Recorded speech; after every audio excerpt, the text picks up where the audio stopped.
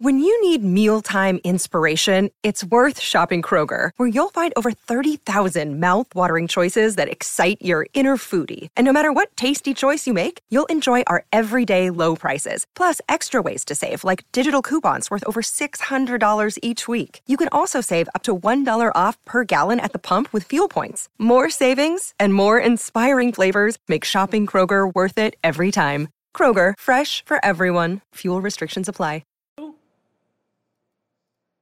What is going on, everybody? Welcome to the very first episode of Kinda Anime, your official home for all of the anime conversations you could possibly want here at Kinda Funny. I am one of your hosts, Barrett Courtney, and here joined with me is my illustrious co-host, the Lemillion to my Sun Eater, Mike Howard. Mikey, how you doing today? Oh, Barrett, when you say that, I smile big, you know? It's one of those...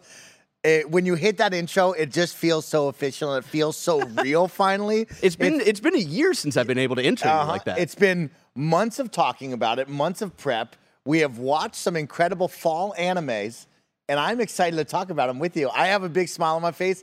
Stayed up all last night, and I had a moment, Barrett. Oh, yeah? I had a moment, my friend, and we're going to talk about it in just a little bit. We'll talk about it with one of these animes, but I had a moment. And this is going to be a fun first episode, you know. We just to let you know, we've been recording this on the end of a Friday after, you know, some drinks, having a fun stream and all that stuff. So it's going to be a fun, loosey-goosey egg. Maybe the team is a little loose, right? A little loose. But before we get into everything, I just want to thank everybody who made this show possible. If you don't know, Kinda Anime exists because of your support on Patreon. We're back in October. We fundraised for the future of Kinda Funny, and one of the goals we hit was 4 episodes of this show where we finally have a home to talk all things anime. So that means you'll be getting those 4 episodes this year, 1 each quarter, which you can find right here on youtube.com/kindafunny or under the Kinda Funny screencast feed on podcast services around the globe. Since it was only 4 episodes, but we still wanted to do like an audio version for the people, we thought adding it to the screencast feed where we're talking other TV shows and movies and stuff like that, we felt like it was a good home for Kinda Anime. So there you go. That's where you can find us. And we want to give an even bigger thank you to our Patreon producers for the month of January who can watch the show ad-free along with anyone who supports us on patreon.com/kindafunny or patreon.com/kindafunnygames. Jay Kolbs, Nathan Lamoth, Monica Boomenlog, DJ Kento on Twitch, Trent Barry, James Hastings, Colin Huguenot, and Casey Andrew. This episode of Kinda Anime is brought to you by Honey, but we will tell you about that later. Mike, for the first episode of Kinda Anime, instinctually as like the producer, right? Yes. I would have wanted us to have a conversation about our whole history with Kinda Anime. Yes. Because we've been on streams, random pieces of content where we're talking about One Piece, My Hero, et cetera, so on and so forth. But we've never actually had a conversation about like, hey, where did we start? How did this journey all begin? Stuff like that. True. So for the first episode, I would have wanted to do that. But Mike, we can't do that today. Can I give him a brief one? A brief one? I bought a T-shirt. You bought a T-shirt. I got the anime T-shirt. He got a Spy Family T-shirt. Just I've got quick my one. My Hero Academia hoodie that I got from the Shonen Jump store. I've been looking for some other T-shirts for future episodes. I'm very excited. There's too much fall anime to talk about. So I want us to have that conversation at some point in the future on a later episode. I want to table it because there's too much goddamn fall anime to talk about. It was a packed fall 2022. Agreed. Let's just set the tone really quick. Yeah. Pro, noob. That's really what they need to know. Right? Like newcomer, pro. I feel like I'm stepping into the next step beyond newcomer, but like I think to set the tone for people to watch this is like Mike's a noob in this. He's trying his best, but he's growing. See, you say me pro and then you noob. I think we're both more on the greener side. Okay, I can take that. I like that. You know, like I've gotten a little back more into anime in the last couple of years. There was a good gap where I just fallen off of it for a while. Okay. So I would still put myself on the greener side. But you're going to go on this journey with us over the course of this year with 4 episodes. So if you want to learn more about us, go on this journey with us over the next year, and you'll get to know us with all of our tastes and all that good stuff. We'll bring on some guests to help guide us, stuff like that. So I like that. We have a lot of fall anime to review, but first, a question from Kyle who wrote in to ask, can you discuss why dub versus sub shouldn't be a thing? Mike, do you want to take this one away? I mean, I'll start it off right now. It shouldn't be a thing. Because however you want to watch, whatever your pleasure is, whether it be sub, whether it be dubbed, you go out and enjoy anime. And whether it be dubbed in a different language. Exactly. Whether it be dubbed in a different language. As an anime noob myself who's getting into it and enjoying it, right?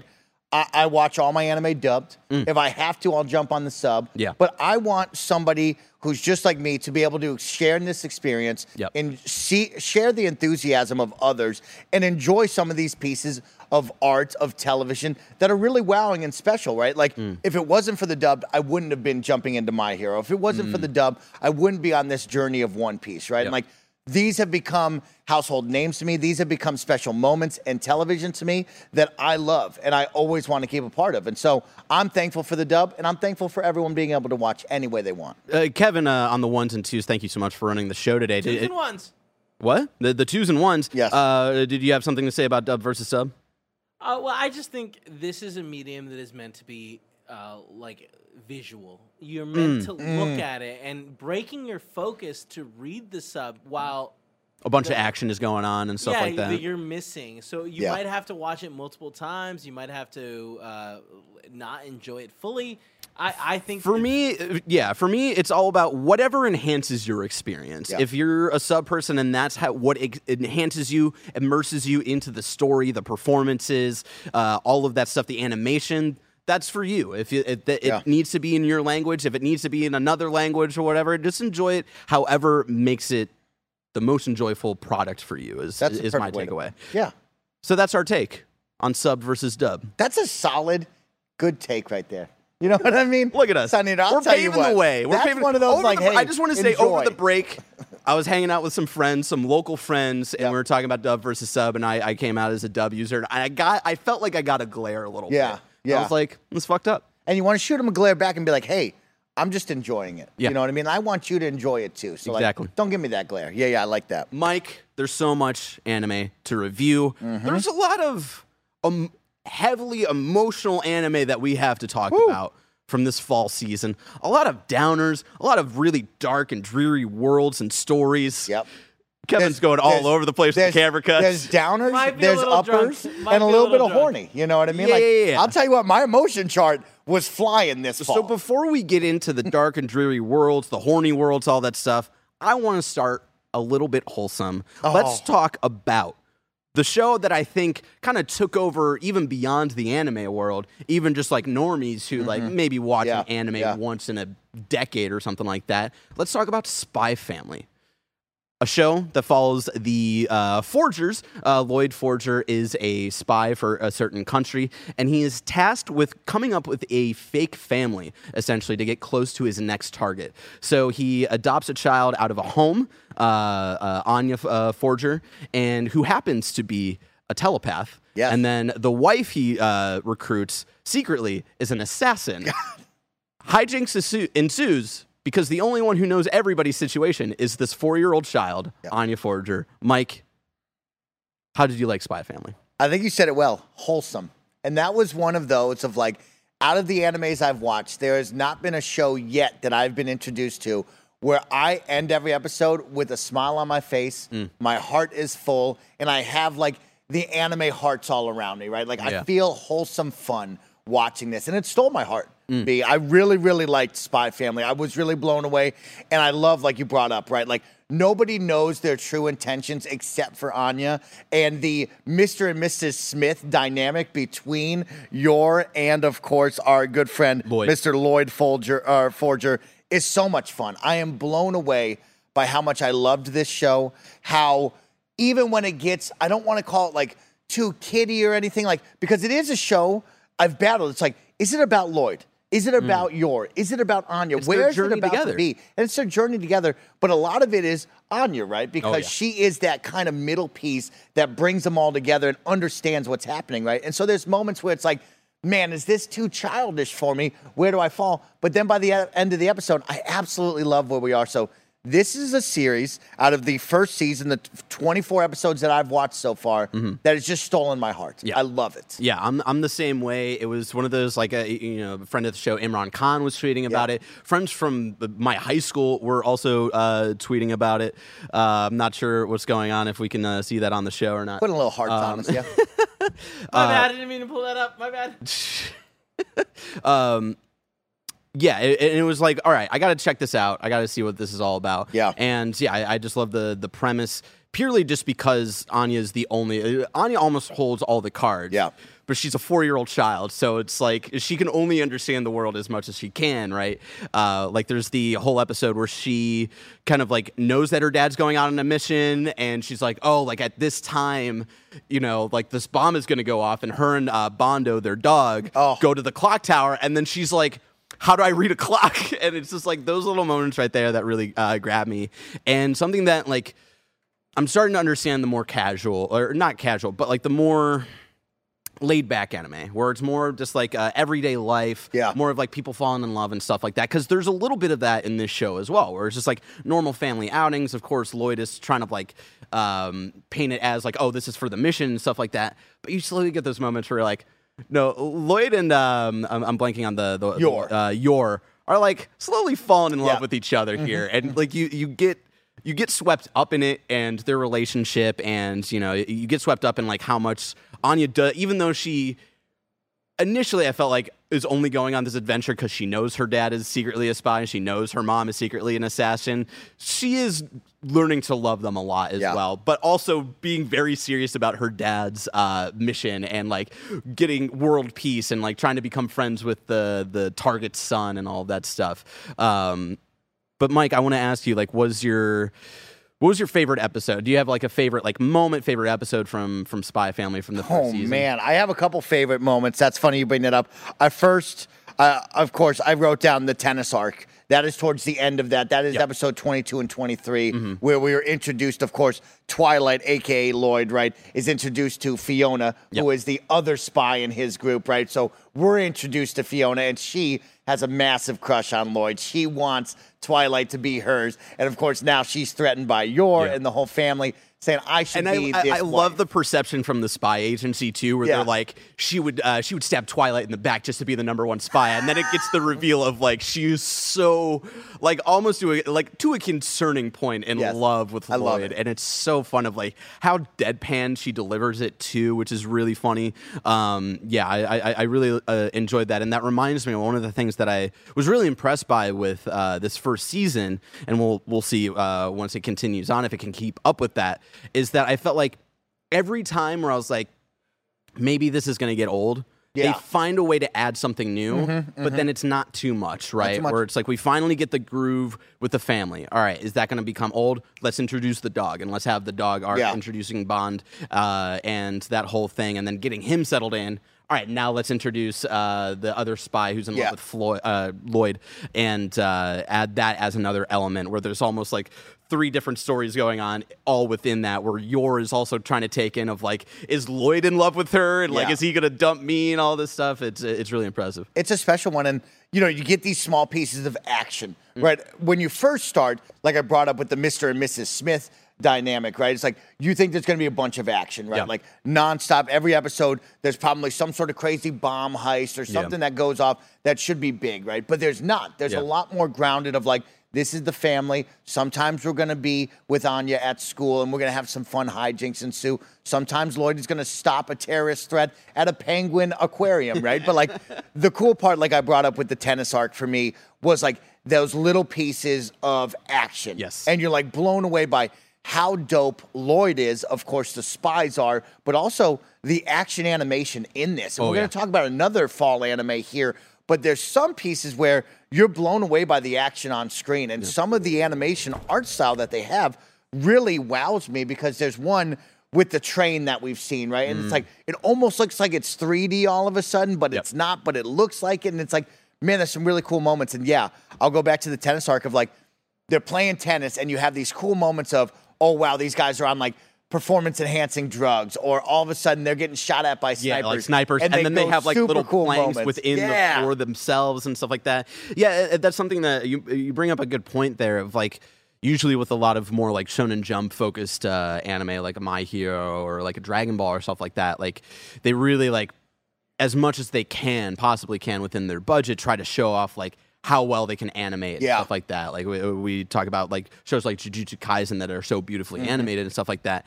And it's interesting with something that's a little bit more slice of life leaning than action heavy, of it's really impressive. Like, you forget how well the studio can pull out the stops of like, yeah, we can still be action when we want to. Like, I think back to an earlier episode, I think when Lloyd had just met Yor, and he's supposed to go on the date with her where he's going to pretend to be your boyfriend, and then like him and his scruffy head buddy go on like a heist and stuff like that. And it's like in the background almost of him taking down like 15 dudes, and it's played for like 3 seconds, but the way it's animated, like, so beautiful, and it's like those little reminders of like, hey, we can do really cool stuff. Like, it's not always, but when we need it, we have it. Yeah, it's really, really well done. And then, of course, when you go back to the school, right, I think of the dodgeball episode, right, and like the big I will say the dodgeball episode is my favorite episode. It is a blast, right, Baird? And I want to talk about that with you of like, Anya now is pulled into this story with Lloyd, and of course but like,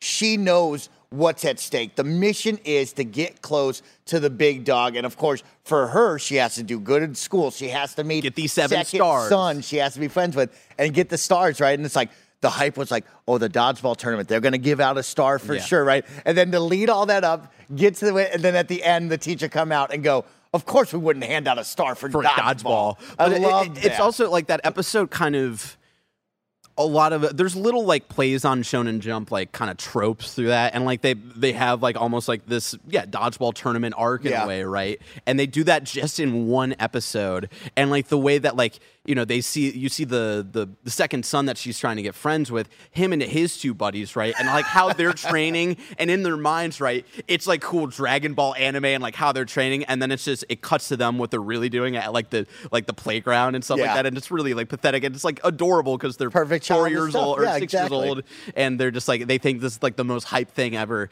And I just really loved the end. And I honestly, like, Spy Family, I think, was one of the funniest shows, not just anime last year, of and this moment being a perfect example, right, where, you know, Anya's like, all right, like, if I am getting a star for this dodgeball game, right, I gotta train with Mom, and Mom, who I know is super athletic and stuff, can train me to do all of these crazy moves. And you see the moment where Yor's like, all right, I'm gonna throw this dodgeball, and she's like, if it makes it easier, you can think of it as like I don't know, like a feather or something like that. And she just shoots it for miles. And then, you know, Anya's back at the dodgeball game, and she's like, all right, I'm doing Mama's special shot, and she like goes step by step of what Yor taught her, and then after like step 3, she's like, step 4, I forget. We're just gonna make it up. And then everybody's like hyped up. Everybody's a little scared. She's about to throw it at this 6-year-old who looks like a 30-year-old man, which is also really funny and just perfectly played for like the perfect amount of joking. And it's this hype moment, and then she just throws it straight to the ground. And that, like, perfectly encapsulates, I think, like, just how well the humor is done in this show. Yeah.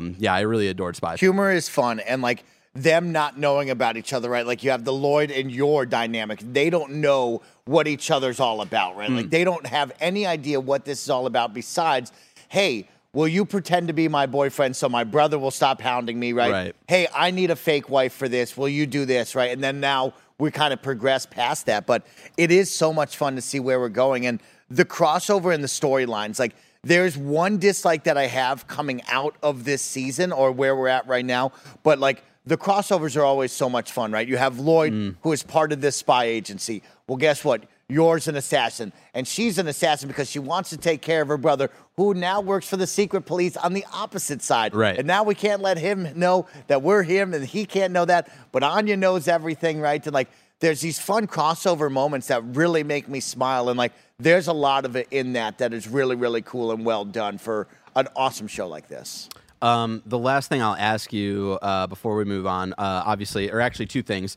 I know that you fell in love with the second opening for the season, which was more of like the second half that actually came out in the fall, because the first half of the show came out in the summer season. That second half opening was Souvenir by Bump of Chicken, which is like such a catchy tune. It really showcases just like how, even though there's like technically high stakes, when it comes to like the 3 family, of just how whimsical and charming it all feels. I knew you really loved that. But how did you feel about Yor's brother being weirdly in love with her? That was the level of like almost romantic feelings he has for his older sister. That's a very interesting one. And you have that question mark when it first introduced. I'm like, I don't like that, but like once you move past that and you're like, okay, maybe he just loves his sister, and I get that. Let's just play it like that in my mind. It is fun and it's cute, right? Of like, here's this little brother who loves his older sister, who took great care of him, and he'll do anything for her, right? And then, like, now there's a new guy introduced to the fold, and he goes maniac wild on him. And then also at the same time, though, he's part of the secret police, and if he only knew what Lloyd was and Lloyd knew like, what could happen, or if she knew what he does, right? She doesn't even know what her own brother does, right? Yeah. Both of them don't know. And so I think that's a really fun one. And just to quickly piggyback off of that, I'm going to say it right now, and I know we're early in the episode. Wow. But right now, Spy Family Season 1, Episode 1 through 24, they've had 2 intros, 2 outros, are my hands-down favorites from this last out season. Of any fall anime that I've watched. These are hands-down the best music and awesome, like, character development and storyline that they make in these intros and outros. My favorite, hands down. It's so good. Wow. I love them. The last thing I'll mention, and again, just like one of those things where you really just fall in love with these characters. I want to shout out the episode with Yor, where she's coming home late at night and her hands are all like scratched up, and Lloyd's like, this is a little concerning. I don't know what's going on here. And then it's revealed that she's secretly trying to like get better at cooking because she knows her cooking isn't great. Yeah. She's so used to her brother, who's the only person who's had her food. And because he loves her so much, he's just used to having just absolute the worst food made. And, her going to her coworker, who's like kind of a bully a little bit, the blonde lady, but then her boyfriend is the one who like kind of kindly like asks them to come over to like help train and stuff like that. I just, that was another one like from your side where I was like, man, like you really see like how much she cares. Again, they keep telling themselves, Lloyd, this is for my mission. This is for, so I don't get caught by the secret police. Anya, I'm bored. I want to have fun kind of stuff. That's what they tell themselves. But over time, it's just they're going to be, hopefully one day, actually admit that their feelings that they actually care for each other. So that's my biggest disappointment this season, or where we're at right now. I know I keep saying season, but where we're at, 24 episodes in, not enough Yor storyline. We've had some nice hints, right? Yep. Like, we've had some brief assassination moments, which is super dope and what I've wanted from the beginning. We've had a great one, like you brought up, right? She gets invited over. Her friends are going to tease her because she doesn't have a man. And in this culture, you got to have a man or else you're a weirdo, right? Yeah. But, like, the boyfriend's like, hey, don't give her such crap. Like, let's be nice to her. I like that dude. And then Lloyd shows up and he's like, no, I love Yor, like this and that. It's like, and like, I'm her episode. husband. And she's like, all I needed was a boyfriend. He's like, oh, shit. But, yeah, we didn't get enough Yor, right? Like, when I walk away, it's like, we got Yor's brother's backstory, which is great, right? Yeah. We got the fluffy-headed dude's backstory. We got the handler's backstory. We got Fiona in a backstory. We got Bond's backstory. We got Bond. We got the second son's backstory. But, like, we didn't get Yor, right? Like, we got hints of Yor. I wanted more assassination. Yeah. And depending on, like, where they're adapting the manga and stuff, like, maybe that's upcoming for season 2. It'll be interesting to see when that happens in the future. Mike, next up. Let's talk about the anime that I feel like really popped off in the last couple of months. A lot of people excited about this. I remember Kind of Funny best friend Mara in our community, big anime fan. Okay. 10 months before this show had come out, they were like, yo, Chainsaw Man. Oh, be snap. on the look. Chainsaw Man is about a boy named Denji who kind of lives off the streets growing up, so desperate that he's selling body parts just to kind of survive, living in a world of devils that represent people's fears. They manifest after, a certain fear is brought up by the public consciousness. A devil will kind of form around that fear. And so he befriends a little chainsaw puppy called Pochita and finds himself in a situation where Pochita sacrifices itself to make sure Denji can live, and then he becomes a deviant, I believe, called the Chainsaw Man, where he gets the powers of the Chainsaw Devil and gets flung into that world. Main character in the dub, voiced by Ryan Colt Levy. Shout out. Kind of Funny best friend. Yep. Very excited for him. Mike, tell me about Chainsaw Man and your thoughts on Chainsaw Man. Chainsaw Man episode or season 1, man, I'm gonna be honest with you. The first 5 episodes I wasn't in. Okay. And that's a personal thing for me, right? Like, I find with some of these animes and just life in general, this is my own personal stuff, I don't like the horniness factor turned up to 11. I don't like the over-sexualization turned up to 11, right? I get a little awkward. I get a little clammy. I'm a little prude, right? Yeah. But, like, for me, when episode 8 hits, everything changed, where I was like, oh, snap, Chainsaw Man is that show, and I want everybody to see it. But when I look back on it, horny, violent, fun, right? Those are the words that I had. We come from wholesome, positive fun to horny, violent fun, right? And I think the action in this is cranked up to 11, right? Like, this reminds me of some of the stuff when I would watch Samurai Champloo, and I loved the action scenes in that, right? We like My Hero with their action. This one found that, like, bloody, gory action that I was looking for, and it's really dope. We talk about the animation and the art style and how that plays in, and when we get into, like, full gory animated action, it looks wild, right? Like, that to me is something new in my anime watching where I'm like, man, what is that blend, right? Like, where are we going with this kind of art style? But I was really blown away by season 1.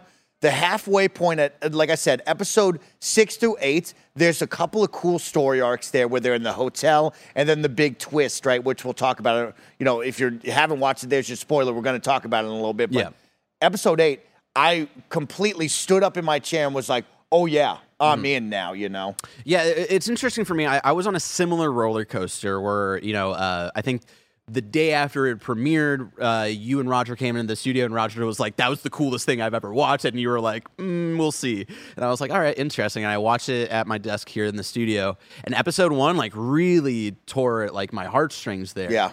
Because of the friendship with Denji and Pochita. And just, I was expecting Pochita to be the kind of, like, mascot character throughout the entire season. And then it's like, no, he's, like, kind of killing himself and sacrificing himself to give Denji a second chance to like find joy for his life, because he hasn't been able to live that life so far. As like a 16-year-old kid living off the street and like kind of working for the local like mafia or whatever. It really like it just that threw me in for a loop, and it got me. I was like, all right, this is what this show is going to be. It's like going to be really heavy emotionally and stuff like that. And then we go into the episode 2 where it's like, all right, Denji, we want you to, or you know, Pochita talking to Denji, like, I want you to live your fullest life. And Denji's 16-year-old brain fullest life is like, I want to touch boobies. All I want to do is touch boobs. I want to have sex, maybe, like all of this stuff. And it's like, it definitely is like a cranked up to like not even 11 to 12 max of like horniness and super stuff like horny, that. I was like, all right, this is a left turn.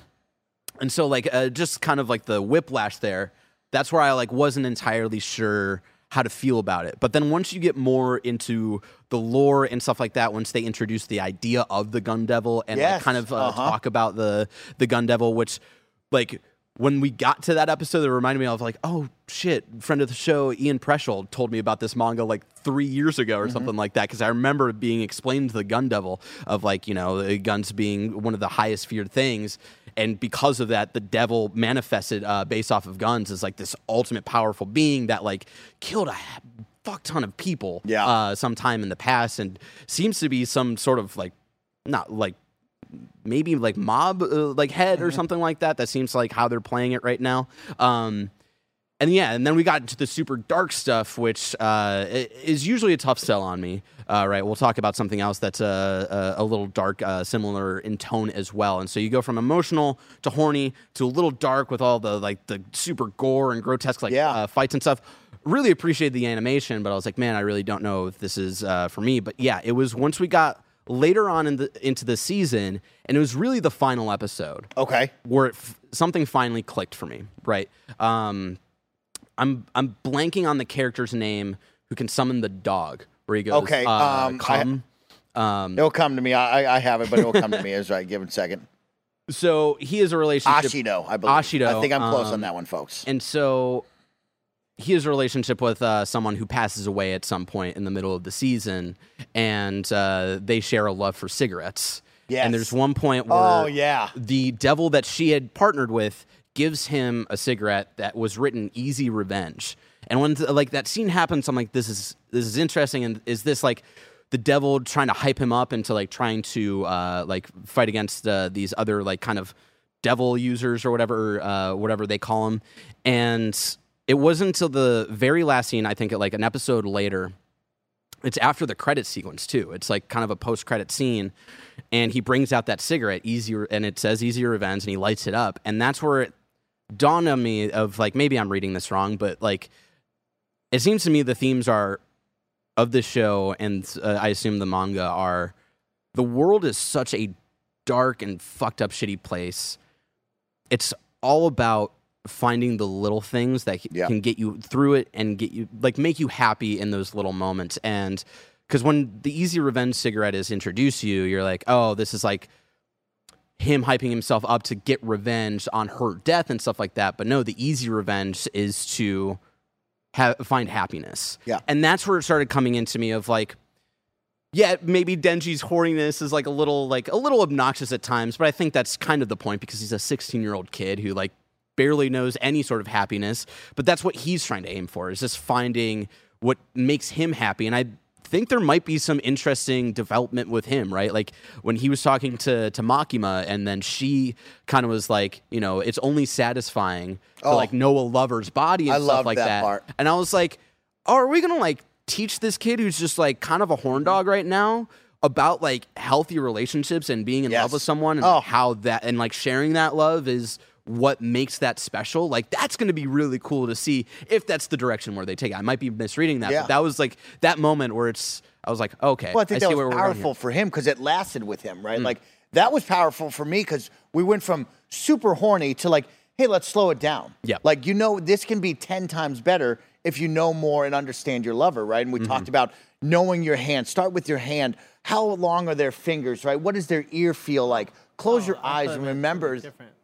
What? Knowing your hand. Yeah. Remember the bite on your thumb, right? Yes. So you'll always know it's me, even if you lose your sight, right? And like that one stuck with me because now you've put this powerful moment on Denji where it's not just about squeezing boobs and having sex, right? Because we see it in the next episode. The offer at the hotel is, hey, if you kill this demon, I'll let you kiss me, right? And then she looks at him and goes, for you, Denji, I'll even add some tongue, right? And so Denji now is all amped up, but when it is the time, and then right? he's reminded of like, no, the goal was something 10 times better, right? Yep. And I could have this moment, and it's going to be great, but I want more. And to correct ourselves live on the spot, the character that I'm thinking with the gun or the dog devil is Aki. Aki, I was close, and I wrote it down. Character that I was referencing, the person that he shares the kind of kinship, maybe a little romantic feelings, is Himeno, who's the girl with the eye patch. She was great. Yeah, it's like a kind of a side of like really pulling along the lust kind of chain for Denji a little bit more so than during that episode. Yeah, exactly. And the best part was like she likes to get drunk and she does this to everybody, right? And like I will never forget because this one resonated with me. When they finally have the first kiss and she vomits in his mouth. Yep. And everybody goes, oh my God, that's crazy. And he looks at Makito, or what's her name? Makima. Makima, and he goes, my first kiss, I'll always remember, it will be tasting like vomit. And she goes, well, get this. And she gives him the lollipop. And she's like, your indirect kiss now can remind you of that, right? And like changed his perspective and saved that, made it the positive. I liked that a lot. So, related to that, Jose Rodriguez, I assume Rodriguez, and I spelled this wrong, asks, how did you feel about the throw-up scene being censored? I think it needed to be censored. Was it censored? At least the... I think maybe all the vomit is censored. Because even when the rats are shown eating vomit, I think maybe it looks like pixelated. Yeah. Whatever. I needed it to be censored. I don't know. Okay. I don't know if I could have handled seeing throw up go from one person's mouth into another person's mouth. I'm going to be honest. That was a lot. Even like pixelated, I was like, oh man, this is okay. This is a lot. I mean, I took it as a really funny moment, and I laughed and giggled at, right? And I felt sorry for Denji. Yeah. But like, it was funny because like Power, right, the she-devil that is with him, his partner, is like, oh, he's gonna love any nutrition, right? And like you can see him, he's swallowing it down. It's like that was some funny stuff to me, you know. Speaking of Power and stuff like that, I'm just like getting into theory mode here because we haven't read the manga. We're anime onlys on this show. Okay, right? Power's got like the kind of like unique eyes, right? The kind of like she has eyes kind of like the other Mitras though with pink hair. Makima, and that's where they get into. Power is a deviant who kind of has the powers of a devil. She's got the blood kind of art or whatever. Do we think Makima is also some sort of deviant, she's not letting on like who she and like what she actually is? Because they also get into like her kind of like devil art or whatever that she does is so secret that like when she brings up people fighting back against the mob that's like trying to kill all of these students and stuff like that, they bring up the prisoners and they're blindfolded and no one's allowed to see like what she does. So I feel like there might be something more, it's interesting. Yeah, more than meets the eye there. That was one of those. I had one part of me was like, maybe it's more than meets the eye. The other part is I feel like if you were like in the lineup, right, that she brought up, because she was like, bring me 57 inmates that are paroled for life. Like, I want them here, right? If you weren't blindfolded and you saw her go, hey, say Kevin Coelho's name for me, and you said that, and then she kills him, right? And then that guy dies, the rest of the people wouldn't say the name. And so I think you got to have them blindfolded so you can go down the list and be like, you say this name, you say that name. Because you're not in the room, Kev. And so you could have said Nick. You're right. You're right. But it's Nick's I don't birthday, know where Kev. I went with that, Kevin. It's Nick's birthday. It was a really interesting one. On your birthday. But yeah, there's more to her for sure. And I love those eyes. I love that hair. I love both of them. I like Power and Denji's dynamic a lot because especially... They're both the biggest idiots, dumbest people ever. And they're such a great, funny dynamic duo. Yeah, the best is the final 4 episodes, right? It's so interesting of like where we start from episode 1 to like 9, right? Of like what this is all about, the world that we build. But then all of a sudden we go from like 9 to 13 and it's like, hey, you two now got to train with this guy, right? And now you train with the super guy, and they learn about each other. They learn more to become the ultimate badasses, right? But, like, their dynamic is so funny. It's like, oh, man, we almost got him, you know? And then, like, he was like, you can take the day off. And he's like, Power, we can take the day off. He said, she's like, sweet, you know? And then he's like, never listen to someone, like, never trust someone. And we learned on that one. Is right. And that was a really good, I love that kind of like mini arc going on in the background of them getting better at fighting. But her blood powers are so cool. Yeah.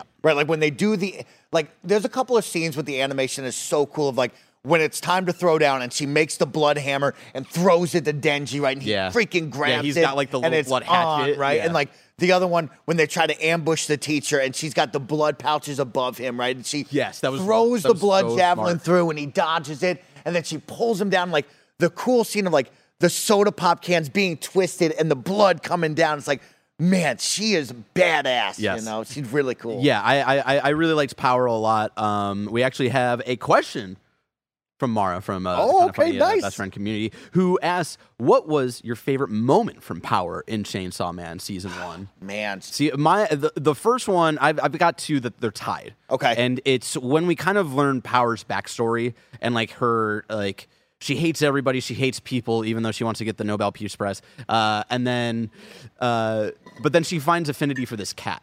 You know, and like the story with this cat, and then there's this devil that swallows the cat, and the reason that she wants to sacrifice Denji near the beginning of the show is because her cat is being essentially held hostage. And it was a nice little like, okay, there is some emotion there. There is some like ties that she wants to have that I really appreciated. And then honestly, it was the last episode. Again, there's a lot of things that clicked for me in the last episode where it's the ending. It's like not like a normal like ending like song sequence and stuff like that. It's Power, Denji, and Aki kind of like having a normal day and hanging out and stuff like that. And it's them, you know, shopping and then going home and eating, and then like they kind of fall asleep on the floor, and that's when it transitions to Aki having a smoke outside.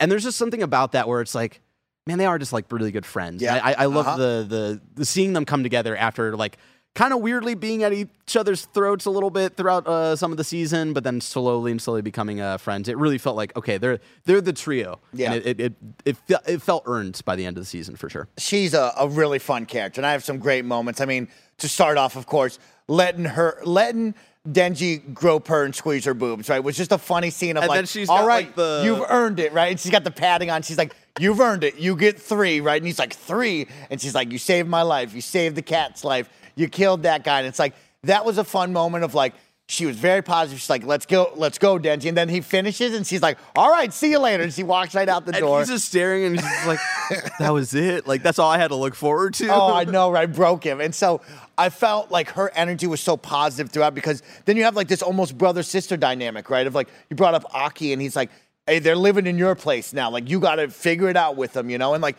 they're fighting over food and they're always at each other's throats. Like, I love that energy. And then the ending for me, when they're in the elevator, right? And they open it up and it's nothing but the zombies, right? And she goes, Denji, watch this, have my back, right? And she just goes wild with it. And she's like, I'm not coming out. And the door's closed. And she's just like, Denji, it's the biggest weapon ever. And she chops the big guy's head off. It's like, She brought a lot of positive. And that was such a tease. And like, it's again, like the kind of arc that we've both had where it was like kind of an emotional roller coaster, but by the end where I assume both hyped for season 2. Oh my God. Because at the end of season 1 is where we get introduced to like the rest of the Deviants and the rest of the crazy people that we're about to like kind of be a part of the team with. And so I'm really excited to see where it all goes. We haven't really talked about it, but that's one thing I want to give a big shout out to is like the world that this team created is so interesting, right? Because like it's the regular world, but there's this group of task force that is tasked to go out and to kill these devils that are,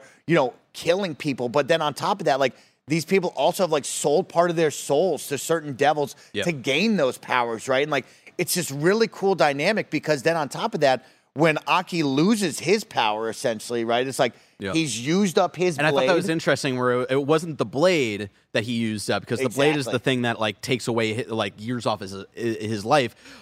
I thought it was interesting. It was the dog devil. Correct. Was like, you had him eat too much. He's probably pissed at you. He doesn't want it anymore. He doesn't you fed him the wrong stuff. Yeah, right. So that was interesting. Then they take him down. It's like when we capture a devil, like here they are, and we make contracts with them for our soldiers, right? And so there's a couple negatives that I have, but my one negative is like, I wish that devil would have been a little bit cooler. I didn't like the fun, like, I'm the future, like, look at me. See, like, I didn't like his how energy. fucking weird he was. See, like okay, that, I wanted because they're all so scary, like dark and dreary and scary and stuff like that. And like, I wanted something like, a little bit more whimsical, which I got out of the future. And especially where he's like, all right, you got to stick your head in my little hole in my stomach or whatever. But it was really cool. Like, they go down, and like the two kids both have the same scars, which I want to know more about them. I think they're really cool. There's like that shark devil deviant guy. Yeah, that was crazy. And he's like, hey, bro, like, now's your time. Like, we're letting you become a regular if you want to back out. And he's like, no. And he's like, all right, well, we found you the best of the best. And like, they're going through all the things, and they open it up, and it's like so scary, right? Of like, you're in this scary dungeon. He opens the prison door. Aki goes in. They lock the door, right? And you're like, oh, shit. Like, I'm thinking the scary. So the scary, because so far, we've been introduced to just scary monsters, right? Like, all of them have been unbelievably scary, except for, of course, Pochita, who is like, the team anime mascot. But he comes out and he's like, and he's dancing around like, God damn it, like, what was that, And I also want to shout out to go back to the kind of themes of the story of being kind of just like finding your solace in a dark world, right? Where it feels like this first arc kind of culminates in them capturing the what was it, the samurai sword devil, the sword man, that guy was badass. And who was the grandson of the like mob head that Denji used to work for and stuff like that. It took me a little bit to like put that together. I think it was while they were fighting he mentioned it. I was like, oh, that's who you are. Like I knew you had sword powers, but I didn't know like who the guy was. He had a wild moment of like, that was like episode 6 to 8, like I brought up. Episode 8 is when it all goes down, right? Of where now the mob has put out the hits on the kids, right? And like they're at the table and they're eating, and the guy turns to him and he goes, you fucked up with my grandfather, right? And he's like, who the hell are you? Like, what's up? You don't like the food? And he's like, I don't like anything. And like, he turns to him and it's like, oh shit. And he's like, I'm your grandson. That was the moment where I was like, oh man, that's wild. But this first arc really culminates in, again, finding solace and Aki kind of like feeling a little childish about what Denji's doing, where he's like, all right, we're going to have a competition and we're going to kick this dude in the balls over and over again. And whoever like makes him shriek the loudest gets like whatever, like a free soda. I forget exactly what it was. And then it's like Aki being like, you know what? I'm letting go. I'm letting go of like the baggage that I've carried for so long. And I'm going to have fun with Denji because Denji's got like a good and interesting perspective. I need that energy is right. And so, all around, great season, great turnaround. I really liked it, right? And there's some standout moments, right? The hotel and the Eternity Devil is like a wild, cool moment, right? Like Denji's out there fighting for 3 days straight to get him out, right? And all for the want of the kiss is great and stuff like that. Like, that's great. And she's like, Aki could go do it, but he's going to use the sword and his life will be cut in half, right? And like, that's a wild moment. Then, like I said, all the plot twists of like, oh, snap, 8 and onward, we're off and running to the races right away. And I want to give a big shout out, friend of the show, Ryan, right? Like, Ryan is the voice of Denji on the English dub. And spending time with Ryan, because Ryan has voiced some characters that you and I love. Of course, Rhodey from My Hero, right? Like, there's some cool moments. And being next to Ryan, I never heard Denji out of him, right? Like, when we're just spending time together, it was like, I can't picture you as Denji. I can't hear Denji. Yeah, and that like when you listen to Denji, like I don't hear Rhodey. No, at all. Like, I don't he's hear. Got a great dynamic range, and I really think like this feels like his big breakout moment in the anime world of like being this main character, and you definitely see him come into like he's feeling this character, he's feeling this vibe, and there's the clip that was kind of going viral, I think a couple of weeks ago, where it's the girl with the eye patch like asking him Denji when they're having breakfast, and she's like, so you're really set on like going for Miss Makima? And he replies, yes. And it's like that, just like the little fun that he's having. You can tell in just like those little moments. That is Denji to me, right? It's like I watch the show, I listen to Denji, and I don't even think about Ryan, which is the craziest part because I love Ryan and that's who's the actor. But like, exactly, it's so good. It's like, no, that's Denji. Like I don't even think about Ryan. It gives me goosebumps because Ryan, you're so talented. We're proud of you, bro. Like that's an awesome performance. And I can't wait. Well, I'm sure we'll talk to Ryan soon enough on kind of anime, but like, a lot of it was like a lot of grunts and like action set pieces. Yeah. And then there was the calm talking, and then there was the jokester Denji, right? It's like there was so much going on with Denji and the voice acting lines. And every time I get to think about Ryan, this is the first person I've ever met who does voice acting, who, portrays a character that I've watched on screen. I've never had this interaction in my life. It's like, oh shit, like I don't even see you, Ryan. I see Denji. So shout out. It was really impressive. I love it. Applause all around. The last question before we move on. Yeah, bring it on. Lexi G writes in, what was your favorite outro from Chainsaw Man? So if you don't know, every episode, usually like in an anime, they do like one intro and one outro per arc. Yeah. This entire season, they did an original outro for every episode. Mike, do you have an answer for me? Oh my God. So amazing. Just give me one. I'm really impressed. What's your top? What's my top? Your number one. I have 4, but I'll go with my top. It's 4. Episode 4. Episode 4 is Power, and she's just doing the fun dance. Yeah. And she's just doing this, and I'm like, yes, I love that. It's a fun, groovy song. Like I like the beginning too, where it's like a close up of her face, and she's just doing all the funny. Like I love 4 a lot. I'll give my honorable mention really quick. I promise. Number 7, the TVs.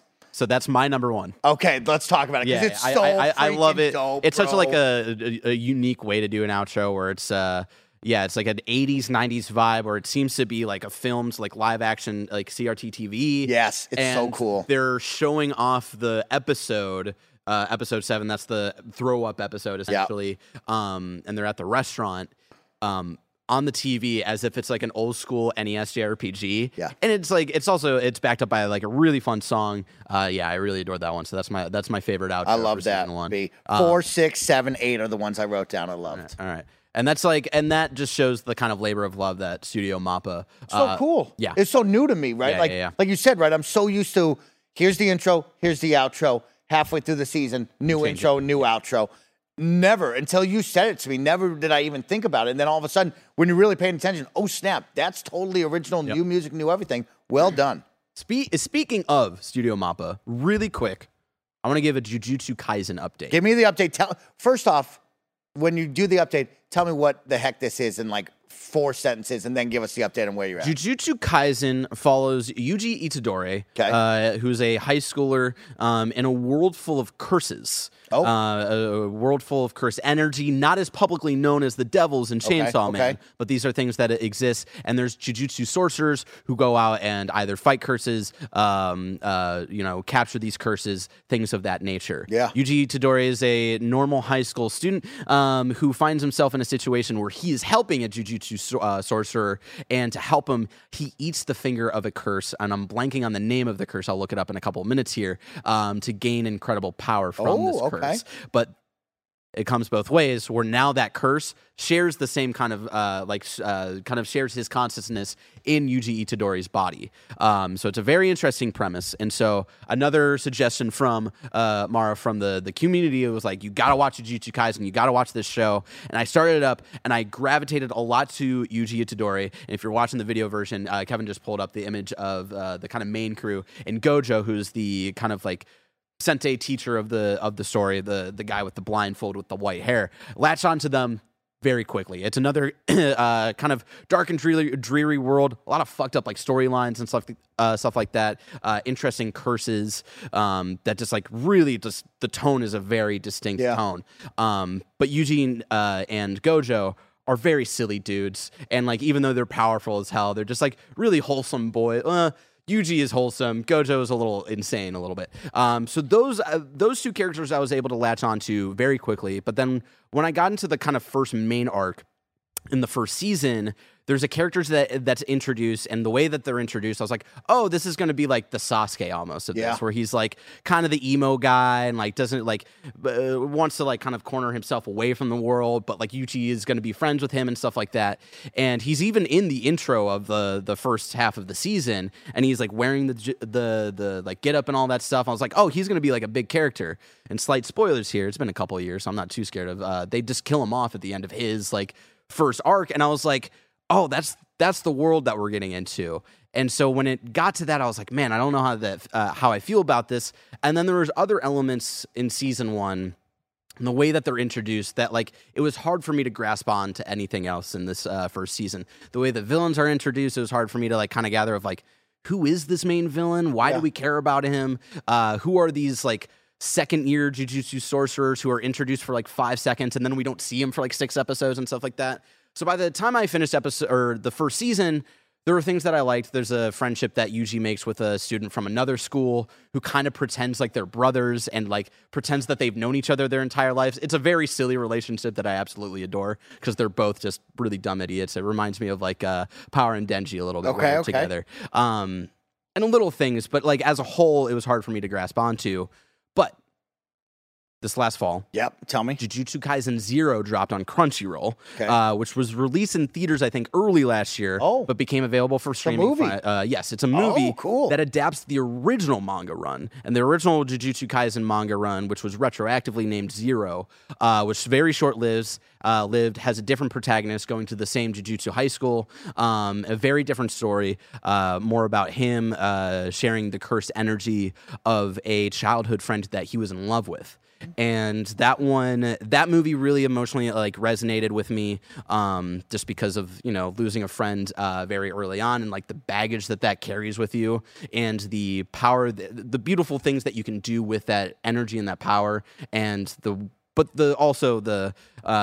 other side of it, and like how it messes with you a little bit mentally, and how it makes you kind of want to shut off from the rest of the world. So I really resonated with that main character, and also on top of that, I think they introduced the rest of the world and the other elements that I was so kind of hung up on in the show way better. Oh, okay. The main villain who becomes the main villain in the show, well established. I know what like kind of his goals are. I know who he is as a character. Getting introduced to the second years who are weirdly introduced in the show and then like kind of sidelined for a little bit and then are brought back. They get like their moment to shine. We see Panda on the front there. He's just a panda. I forget the other guy who uses cursed speech. You see him with the scarf. He can only speak in normal conversation in, I think, sushi ingredients. So he's like mustard leaf and like lemongrass and stuff like that. And it's because when he gives someone an order, like run, it forces them to do whatever he says. Okay. And so, but then the blowback to him, it kind of like gives him like a little bit of weakness too and fucks up his throat. And so like they were really given their moment to shine in this movie as well. And there was a little bit of subverting expectations because, you know, going into this, I was like, all right, it's a different protagonist. He's not in this show. Yeah. He's not in the main show. I assume I know how this story is going to end. And I was a little surprised. I was a little surprised with how his story ended, and it subverted my expectations in a very good way. And that resold me on Jujutsu Kaisen as a franchise. Just finished rewatching season 1 last night. Okay. And I'm all the way in. Again, this is Studio Mappa, the same studio that did Chainsaw Man. Okay. The labor of love is there. The first ending of Jujutsu Kaisen, Mike, is so your vibe. And I will say, I think might be my favorite ending song of any anime ever. Man, that's good. Okay. So highly recommend it if you have the time. Okay. If you're like me and you're not getting fully sold on the show, maybe take a moment, step back, watch the movie, and then get back into the show. How about it sounds like the movie is a perfect entryway if you're not interested in starting the whole series. I like that. Okay. So that is my little update. Mike, I like that. I want you to tell me a little bit about Blue Lock. Ooh, Barrett, I get to talk about Blue Lock, man. This is a show I took a chance on a whim. I saw one Blessing out of Yoye Jr. tweet about it. I saw people on our subreddit say, yo, they're going to talk about Blue Lock? It seems kind of dope with the World Cup happening, soccer, a.k.a. football on everybody's mind. And so I said, you know what? I got the holiday break. I'm going to take a chance on it for all of you best friends out there. And so my only sports anime is more of an action sport, which is Skate the Infinity. Yeah. Right? So, like, I've never done the Team volleyball or basketball. Yeah, nothing like this. It's always been Skate the Infinity, which has been great. But this was a pleasant surprise. Blue Lock is fire. Blue Lock is super dope. I'm really blown away. So the story of Blue Lock, of course, is out in Japan, they want to make the next best soccer team for their national team or their world team, we'll call it, right? And so they have now invited all of the under 20 players, the best of the best, to come to Blue Lock, which is like this high security, it looks like the Pentagon almost building, right? Jesus. And there's like 200 of them, and they're like, hey, here's the deal. All of you are the very best of the best, but we want to create the world's best striker, the next Messi, the next Ronaldo. But here's the catch. We're only taking one of you out of the 200. Jeez. So if you stay in Blue Lock, you have the opportunity to become the next number one striker. But if you fail, you can never try out for another Japanese, national team ever again. Wow. Or you can walk out now and just live your life. So you're telling me this entire show is just a tournament arc? Oh, immediately. Immediately cranks a super tournament arc, right? So we follow our character. I forget his name. We've watched so much now, but he steps right up and he's like, yeah, I'm going to compete right against the best of the best. And the craziest part about this is they're competing for one spot, which is the striker position. Yes. Okay. But, of course, it's soccer. Football, we play 11 on 11. Mm-hmm. So the best part is the next episode is they're like, we've separated you all into 11-person teams, figure it out. And so you and I, Bear, it's like, oh, I want to be the next striker. You got to be goalie though, bro. And they're like, oh, what? I need to shine, right? Yeah. And so it's just really cool one of everybody has these powers. And of course we learn that our character isn't the biggest and the best, right? He doesn't have the best handles. He doesn't have the best shots, but he has the field awareness, right? He knows where the ball is going, where the opposite team is going to be, where he needs to be positioned, where his team needs to be positioned. So it becomes this field general. Yeah. And it's really, really cool to see him grow over these episodes because the first arc is the first pool play where it's like, hey, your wing has 4 teams and the top 2 team or the top 1 team is making it on to the next round. The best players from each team will make it on as well. Whoever scores the most goals, whoever gets the most points, that one player out of the 11 will get to go on as well. And so you get this weird dynamic of should I score all the goals so I'm the one best player to move on if my team sucks? Are we the best team? Can we get the win, right? And they grow together. Of course, there's some plot twists of maybe one player doesn't want to help the team, right? And it's so much fun. And I didn't think I would be interested in a sports anime. I didn't know how you would turn I feel or volleyball into something fun. You and I got into skating the Infinity, which was just a bunch of boys who wanted to ride skateboards. Boys being boys. And that's just is it a little bit of a representation? They just secretly want to kiss each other? Maybe a little bit. So I feel like if we got into that one, I feel like getting into a team sports anime would have been this one sold me where it's I'd be interested in watching basketball or volleyball or Onward, right? Because I really liked where we went. I liked the stakes. I liked everybody's cool powers, right? He's got this one friend who's all behind him, and he's got the best handle. So he turns it on, and he's dribbling past everybody. He's like, oh, this is so dope. Or the one guy has the perfect mid shot, and he's like, I just need enough space, and I can shoot it from 50 yards deep. And it's like, oh, that's so cool. So really fun. I enjoyed. Yeah, Blue Lock is well worth the watch. I was blown away by Blue Lock. Well, that's good to hear. Really quick, friend of the show, Cameron Abbott, wrote in to ask, how do you feel about Blue Lock's message about egotism in sports? Yeah, that's a very interesting one. And I think that's where we come down to. It's they're competing for one spot. And so now you come in it as all these different players have different backgrounds, right? Are you the secondary guy? Are you the support player? Are you the number one dude that everybody wants to talk to? When they had the first match, they lose, right? But then they go talk to the number one guy, right? And it's are you that guy on all the cameras? And it's really interesting to see now you put 11 dudes and you say, hey, if your team doesn't win, you're out, right? And so all these dudes have to shed their ego after all these episodes and come together and play as a team. And it's really fun of how they share the spotlight, who says, no, F that, I gotta be the dude, and how they combat that and say, hey, the fun rotations they do. So for example, one guy just is a self-sacrifice. He's I'll be goalie. That sucks, but I'll do it, right? And then the rest of them, it's hey, we're going to play 3, 3, and 3. This 3, you get 10 minutes. This 3, you get the next 10 minutes. And so they cycle through. And I thought it was really cool of there's one guy who needs to be the dude, and he backs off. He understands. And that's an interesting kind of two ends there, where it's like it's all about being number one, but then learning how to be a part of the team to be number one, which is it'll be interesting to see like how they continue that. And you're selling me on this. It'll be really wild. It's like, will there be a plot twist of, hey, guess what? U11 are now the Japanese national team. Yeah. Or is it like, oh no, we were only looking hand, for the where one. It's like it's either all of us or none of us. Yeah, kind of thing. It's really cool. So I like that, and great question there, Cam. It is really interesting coming from the sports background of the egos and the big dog, right? And who is that? Or can the team play team ball and come together? And it's fun to watch them. They figured it out, and they got the wins that they needed, which is cool. That's awesome to hear, Mike. One last show before we get to the big one. Yes. The big one, of course. From Studio Bones, Mob Psycho 100, Season 3, its final season after 6 years. Is a kind of a rare, maybe a rare occasion, I don't know, but I thought it was unique where this show started back in 2016, and they only release a season every 3 years. So season 1 came out in 2016. I can't do that. That's tough. Season 2, 2019, and then Season 3 just this last Holy fall. Which, smokes. Let me tell you, Mike, I came in at the perfect time. Over the Thanksgiving break, got a little stomach bug, was kind of like stuck in bed for a little bit. And there's this show that, a friend of the show, Lisa Wallen, absolutely adores. I remember when we got sent a Funimation package a couple of years ago, I got sent the first season of this show, and I was like, you know what? I'm going to finally try it. And these first 2 seasons, I absolutely fell in love with. It follows Mob, the title character here, who has these kind of exorcism powers. He's a very powerful middle schooler who's working with this kind of scam artist named Reagan, who likes to sell the fact that he is like a very talented exorcism performer and stuff like that, but he has no powers and stuff like that. So he's kind of a jabroni is what you would call him, right? Yeah. And so it goes on their adventures, and I absolutely fell in love with this show.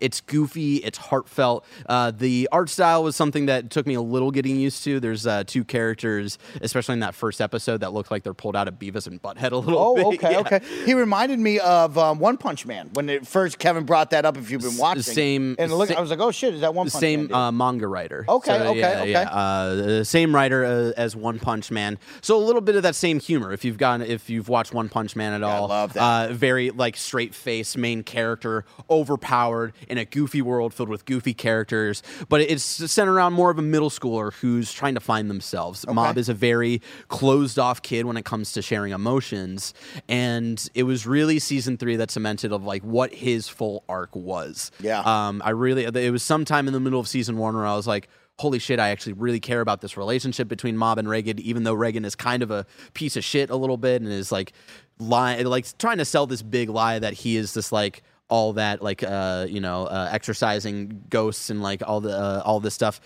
And season 3, which wrapped up the series, they finished everything that was adapted from the manga. Okay. Really cemented what the show was always about, and it was Mob learning how to balance his emotions and to balance sharing emotion and to not let it all boil up. A lot of people were writing in of like, oh, how do you feel about people thinking season 3 wasn't necessary? Like it should have ended at season 2. Oh, snap. Okay. Because slight spoilers, at the end of season 2, you kind of get the typical Shonen Jump final big bad kind of fight, right?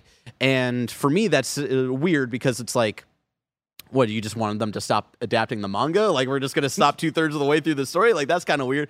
And 2, the whole typical Shonen Jump fighting the big bad is not what the story is about. It's about this kid who needs to come to terms with the amount of emotions that he is kind of piling up. It's very hype. You'll appreciate this, where it's Mob Psycho 100. You'll see every once in a while where emotions are kind of building up with him in him. It'll cut to like 1%. And then every once in a while, like, Mob, explosion meter like 30% and stuff like that. And then every time he explodes, he gets a huge burst of emotion, like he's super powered and stuff like that. And something that a manga reader had told me is like each time he explodes, it represents a different emotion.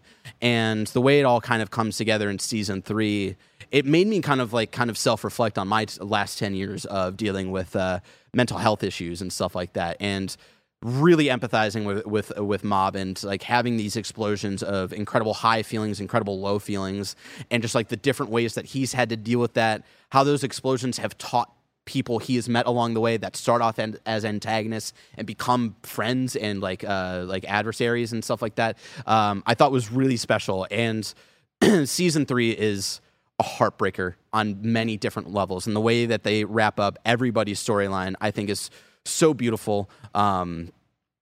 Everything that Mob, his story kind of culminates in a scene of him crying, and like I had to pause the show to kind of just like break down for a little bit, because there wasn't like this big emotional outburst. It wasn't like, oh, now I'm powerful. Like he was just crying, and it was like this healthy like letting go kind of thing. Yeah. And it's funny because the stakes are kind of emotionally middle schooler stakes and stuff like that. It's nothing huge. It's not end of the world. It's just coming to terms with, finding the equilibrium with your emotions, which I find very beautiful. And honestly, one of the most hype moments is when Mob is kind of having a freak out moment, and Reagan takes off his shoes and starts running towards Mob with all of his might. And they played the original, like the first intro song all the way back from season 1, because they did all of the music for seasons 1, 2, and 3 for the intros were all originally done for the show, which is kind of rare, where it's like usually like you'll see an artist name pop up for like My Hero or something, and you can look up that artist. They've got albums and stuff like that. When you see like it pop up for Mob Psycho, it's Mob Choir. And when you look it up on Apple iTunes and stuff, it's like all original music for the show, so they can have fun with it. And the way they bring back the season 1 intro song for the final episode of the show is maybe one of the most hype moments. I love that. I think in all of anime. I was talking to local weeb Michael Hyam over the break, and he was only halfway through season 3 when him and I were talking, and we were like in agreement that this is the greatest of all time, and everybody owes it to themselves to watch this show. So that's dope. Also done by Studio Bones, different team, I believe, from the My Hero Academia team, but just wanted to give that a lot of praise because I really fell in love with it the last month. Very quickly, I wanted to read this question from Mike Mamone from IGN. Hey, another what up, anime dude? lover. He asked, "What's your favorite Mob Choir track and why?" I'm really split. There's the intro track for season 1 called 99. Season 2 is 99.9, and then season 3 is just called 1. And I think I got to go with the season 3 intro because it really encapsulates, everything that Mob goes through. And my big selling point for you, Mike, really quick, is it gets goofy. It's got like kind of almost like One Piece goofiness I love that. Weird characters and a very deep cut for maybe some Toonami kids. Bobo. If you watch that after school in the anime block, very weird humor. But the way that they're able to emotionally grab you and really make you care about these characters is really impressive. But Mike, we got to talk about another Studio Bones show. But before we do, here's a word from our sponsors. Shout out to Honey for sponsoring this episode. Honey's the easy way to save when shopping on your iPhone or computer. Thanks to Honey, manually searching for coupon codes is a thing of the past, and we all know there's nothing better than the feeling of saving money. Honey's the free shopping tool that scours the internet for promo codes and applies the best one it finds to your cart. Here's how it works. Imagine you're shopping on one of your favorite websites. When you check out, the Honey button appears, and all you have to do is click Apply Coupons. Wait a few seconds as Honey searches for coupons it can find for that site, and if Honey finds a working coupon, you'll watch the prices drop. We here at Kind of Funny have been using Honey for years, and it has literally saved us thousands of dollars on tech, costumes, food, you name it. Honestly, I just love how easy it is to just set and forget and save. Honey doesn't just work on desktops, it works on your iPhone too. Just activate it on Safari on your phone and save on the go. If you don't already have Honey, you could be straight up missing out. And by getting it, you'll be doing yourself a solid and supporting this show. Get PayPal Honey for free at joinhoney.com/kindafunny. That's joinhoney.com/kindafunny. Mike, let's talk about it. My Hero Academia, Season 6. So far, we're talking about episodes 114 through 127. This is coming out on a Friday. I know a new episode comes out tomorrow, so we're talking up until last Saturday's episode. Mike, cue the intro music, Barrett. Bow, bow, bow, bow, bow, bow. God, what a good intro this was. Give me your 1 minute spoiler-free thoughts on season 6 so far, because then we're going to go gloves off. And you ready for this?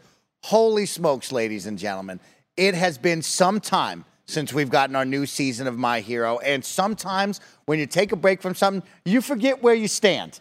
And episode 1 of this new season kicks you right in the mouth and says, guess what?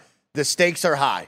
The stakes are at a world crisis level, and it's going down for real, Barrett. And I was blown away by where we're at right now with this season and what the action level and the risk level has been. I love it. I did not remember where we stood, but all throughout the season, it has been wowing to see the pros and the students of UA step up in the face of their biggest challenge yet, and also to get a little pieces of the villains, right? We don't get much love on the villain side throughout this show so far, like the backstory and what they're doing. Right. And to see the culmination of everything of where we started to where we are on this, wow, oh wow, this was a treat. And probably, I mean, I'll be real, the best My Hero yet. Like, this is what we've worked for. And yeah, this was something that I knew going into it because I started, I'm caught up on the manga. I read the manga whenever a new issue comes out. So, like, going into Season 6, I knew, like, this is the arc we talked about in our screencast review last year for Season 5 of, like, Season 5 was a weird kind of, like, we're building up to something, and it's just unfortunate that we can't fit that something into the same season. Because Season 5 was a little weird, a little slower. We did get the nice ending of, like, the My Villain Academia, learning about the villains, getting all their backstory, learning about this army that Shigaraki had kind of, like, accrued and, like, the power that he's about to gain and stuff like that. But then everything you're building to in that season, it was just like, oh, where is it? Oh, it's crazy. And then we finally get there. And I will say, like, you know, Studio Bones needed that. Studio Bones knew they needed to pull out all the stops for this one because they know it's the war arc and they know they have to go out with all of these fights. And there's so many beautifully done moments just for, like, smaller characters. There's an animation of just someone falling over that's just, like, beautifully done. Like, they have never. I don't think the animation for this show has been this good since Season 3 with All for One versus One for All. I think it was such a well-adapted arc. I'm so excited for where we're going. We're only halfway through the season. We'll talk about the second half of Season 6 on a later episode, of course. But yeah, absolutely loved what we've gotten so far. Spoilers. Take the gloves off. We're taking the gloves off. Let's talk spoilers. Where do you want to start, Mike? I'm so interested of, like, you being an anime-only watcher. Like, what stands out to you the most in this arc? I mean, let's just start from the beginning of, like, oh, snap. Like you said, right, to know where we stand. It's threat level critical, and it is, we need to stop Shigaraki and what's about to go down, right? The doctor is about to turn on Shigaraki, who is being meshed right now with One for All. And it's like the threat level is so high, but they need more time. But guess what? The heroes are one step ahead thanks to our friend Hawks, who has been undercover the last season playing both sides of the field. And so now we know it's game time, right? And we kick off on a stellar episode because, like you said, last season we had the mob-based infiltration / like shutdown, right? But now we're at the hospital and it's going down, right? And to be introduced to the new character, correct me on the name, but the bunny lady. Mirko. Woo! What a treat. What a, gosh darn it, Space Jam and My Hero. You trying to get me, you know. I see you. I see you out there making me feel some type of way.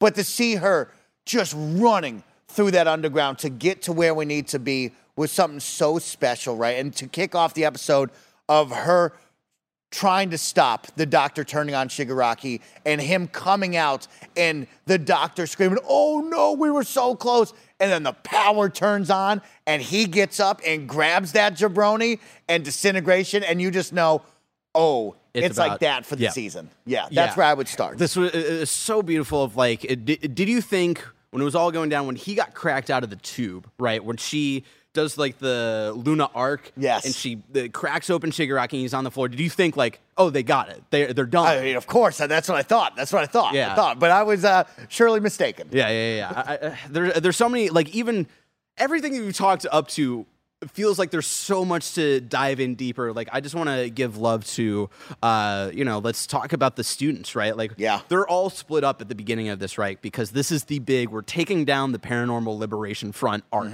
We've got two teams. One is being led by Edgeshot and all of his backup who are taking down the base for the Paranormal Liberation Front. And then you've got the hospital team because they needed to figure out the location of where Shigaraki and the doctor, Garaki, were hiding out.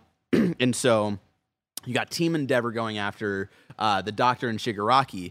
And naturally with that, depending on what students are doing their work studies program at, they're being split up. And so, like, Deku, Bakugo, Uraraka, Ida are all with like Team Endeavor as like support of like getting people out of town, and then the rest of Class 1A all with Team Edgeshot in the forest, like waiting for the villa to be taken over. It's really cool. Of like, hey, you were chosen to be here for a reason. Yes, your skills match up with our skills for a reason, right? Because they're afraid, like you said, it's the first time they've been away from each other. And early on, Denki Kaminari has one of the most hype moments. Is that the lightning jabroni? Yes. Oh, shout out to the jabroni. So him like getting freaked out and Midnight like being like, hey, like it's gonna be okay if like saving the world doesn't like do it for you. Like think about who matters to you most. Yes. And like, and you know, she was listening. Yeah. You've got Earphone Jack who's listening in, and that's a very popular That's a ship. touching moment. And so, like, the fact that they confirm it a little bit, that he's got feelings for her, even though she bullies the ever-loving shit out of him all the time. He's grown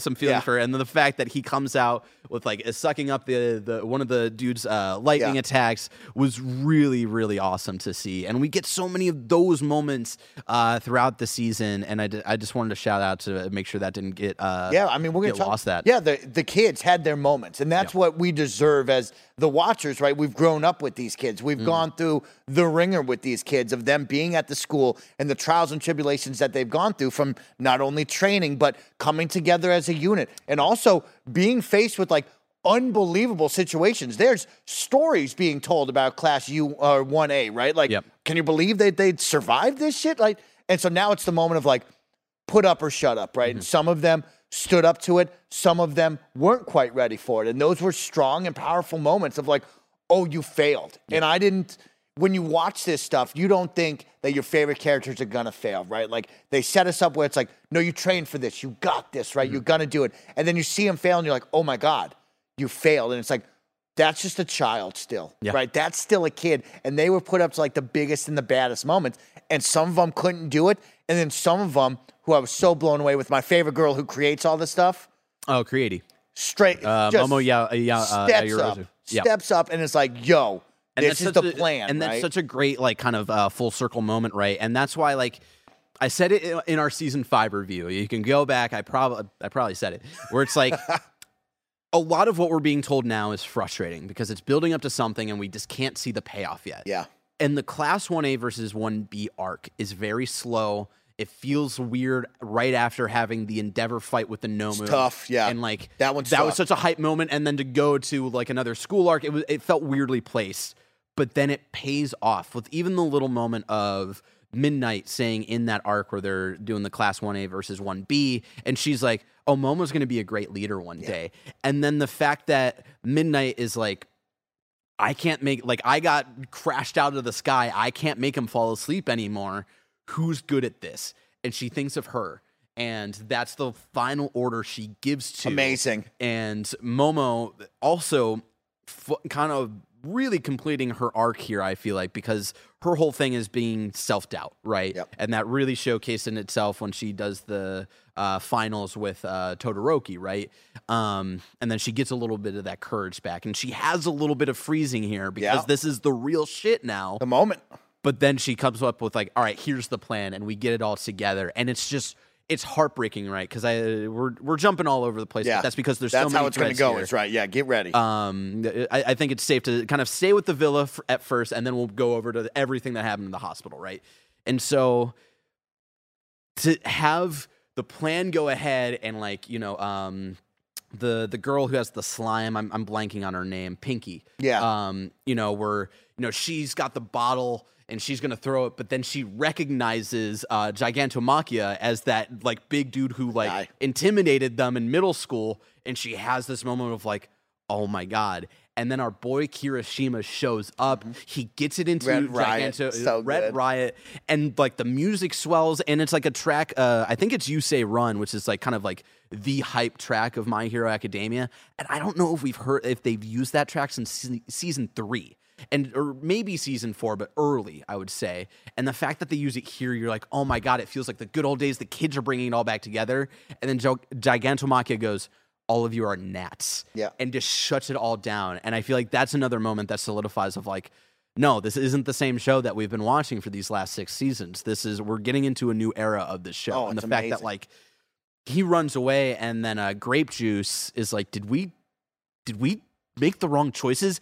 Us even being here today, was that even the right choice? Like, it really reminds you of, like, these are just kids, and like the things that they are being faced with today are really just world changing. Some massive stuff. And like you said, right, like their team was supposed to be on the outskirts. They were going to catch any stragglers that might come by, and they were most likely going to be pushed away. And they sat there going, we weren't supposed to do this, right? Like, we were not signed up for this. This is our goal, was to stand here essentially, right? And like now it's like, oh no, it's coming, and you have to do this, right? You got to make a choice. And like you said, right, if it wasn't for her to be like, I got to be the captain of this and lead you all, you had everybody doubting themselves. Where we look and who's going to be it, right? Because there is no Bakugo, there is no Todoroki, there is no Midoriya, right? Like, who is our leader without those three? Someone had to step up, and it was cool. All the kids had their moment, right? Like, there was a special like moment even 1B, and I love that. Like, even again, Class 1A versus 1B, very long arc, maybe a little too long, but like Mudman gets his moment, right? And the girl with the mushrooms and like all that stuff. You're like, oh fuck yeah! Like, they got like. We got to learn a little bit about them, so when they come back here, it feels like it paid off in a really cool way. The last thing before we move over to the hospital area of this whole war arc is I just want to shout out Bird Boy. Why am I blanking on all of the names of these characters? Who has like the little kid with all the animals? Shadow.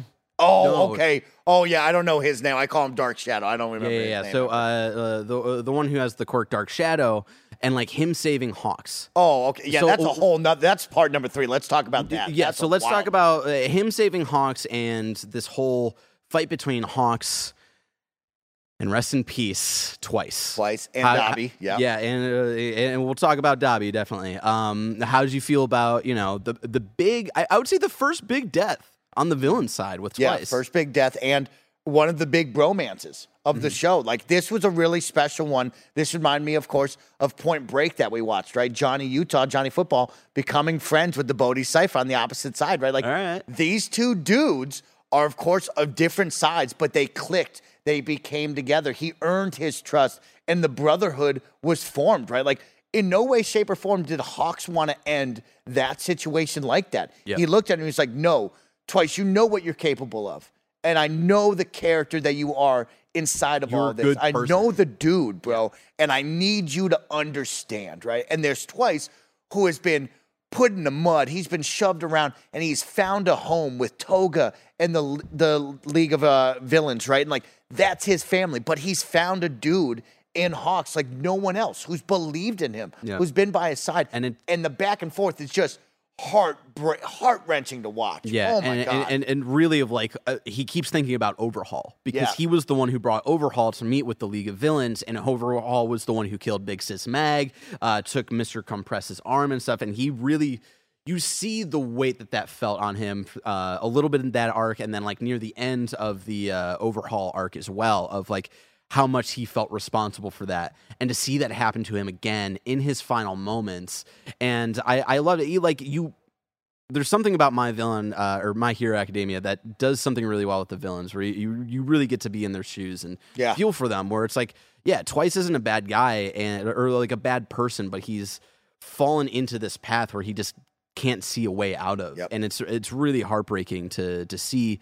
And just his last kind of moments is saving Toga again.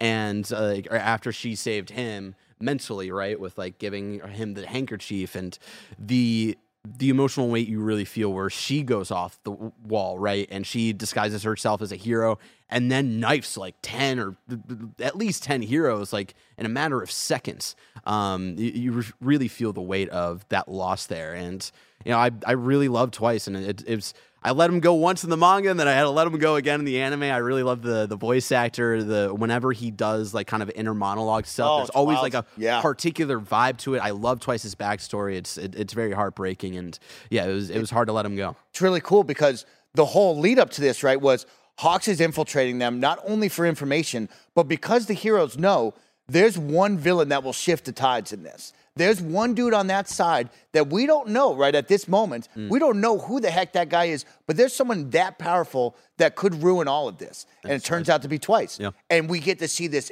epic moment of Hawks with all the feathers wrapping around the room, and he's shutting him down, and he's like, you gotta chill, bro. And you see these epic moments right before the end, right, of like multiple different Twices coming out, and feathers just flying through him, and the heartbreaking end. And it's like, oh man, like that was so tough to watch, but it had to be done. And then Dobby shows up, and it's like, oh shit, all of this moment led to this, where now Dobby sees that. He gives this speech of like, how could you kill that guy, dude? Like, you call yourself a hero. And it's like, oh, snap. Hawks is already just giving it all. And now he's going up against this dude who, so far, has been one of the baddest of the bads. He is scary looking. He's got a dope power, right? And like, those blue flames come out, and you're like, oh, man, this is a fight now. And Tokoyami is the one who's able to like quickly remind himself of like, he worked under Hawks, and he was like, oh, like, what do you think is your weak point? And he was like, oh, fire, probably, you know, like I can't regrow these feathers quickly or something like that. And so Tokoyami comes to save the day and save him. But right before that, before he like flies in, there's that moment where Dobby says Hawks' real name, which is not public knowledge. Oh, shit. That's like he only presents himself as Hawks. So Hawks has an inner monologue moment where he's like, who the fuck is this guy? Why does he know who I am? And so he yells back at him at one point, who are you? You see a little bit of the mouth movement, and you get no like voice acting. You don't hear what his name is, but then you see the shock on his face, and then the big blast, and then Tokoyami comes in to save the day, which is very beautiful. I loved that it was heartbreaking to see like Dobby tear down Hawks in front of Tokoyami, who like didn't feel great about Hawks at first, but then like grew to appreciate Hawks as a mentor, even like the little time that he spent with him, and him flying away, tears in his eyes, being like, I'm going to save you. You made the right choice. Like, even maybe not fully believing that. Again, another section where it's just like, goddamn heartbreaking. Beautiful scene. Flying out, the wings just totally featherless, right? Like, this is Hawks at his lowest. And this kid has got to make a move to get out of there. And it's like, now you got one of your best heroes, right? Number 2, essentially, is down and out. It's like, oh, snap. Where do we go now? And now we shift our turn and our vision to hero number 1. Exactly. With everything and he's got a lot going on. Yeah, you mentioned like them going into the hospital. I love the little like fake out where they think they've got the Garaki, and then like Eraserhead erases his quirk, and he like starts to melt because he's so old, and then they realize, oh, this is a Twice clone and stuff like that. The real one's somewhere back there. And shout out to the moment that you mentioned earlier where Mirko comes in and she's like, what's up, Doc? Are you the real one? Amazing. Cheeky voice acting there, which I absolutely adored. And yeah, I want to shout out the animation for the episode titled Number 5 Hero Mirko. Yeah. Where she was crowned number 5 a couple seasons ago. And her fighting all the Nomu, like running down the hallway, spitting, using her like the edge of her feet to just like cut off these things' heads. Absolutely beautiful. And her as a character, I feel like is the like, she's just adult version of Bakugo in a way, with like how ferocious she is. Badass. How little she cares about like her safety and like, you know, her arm getting twisted up and like just not caring, even like after Endeavor kind of like cauterizes her wound and she's like, all right, let me fight. And he's like, sit down. Like, you've done enough today. Mike, where do you want to go from here? Oh my God. With the to set that up. area? It's like, of course, when we're doing the hospital, now the sound goes out, right? So now there's no communication, which I always thought was so wild, right? Of like all these different areas, there's no communication, right? Which is, I think, is so wild. But yeah, after the hospital, I mean, there's so much to talk about. The one thing what was your fear level, right? We're kind of jumping off the Shigaraki waking up, right? Oh, through the roof.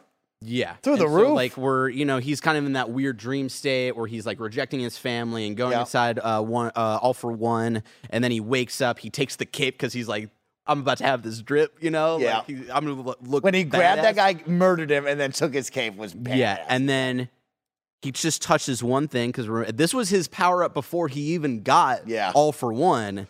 This is just, now I can touch one thing and anything else that touches my cracks also dissolves. The call out of, you have to stay in the sky. Yeah. If you can't be in the sky, don't even come here because it's going down. But before we get into the sky fight, right? Okay. When everything's dissolving and the heroes realize, oh, he's awake. Yes. And they start running away.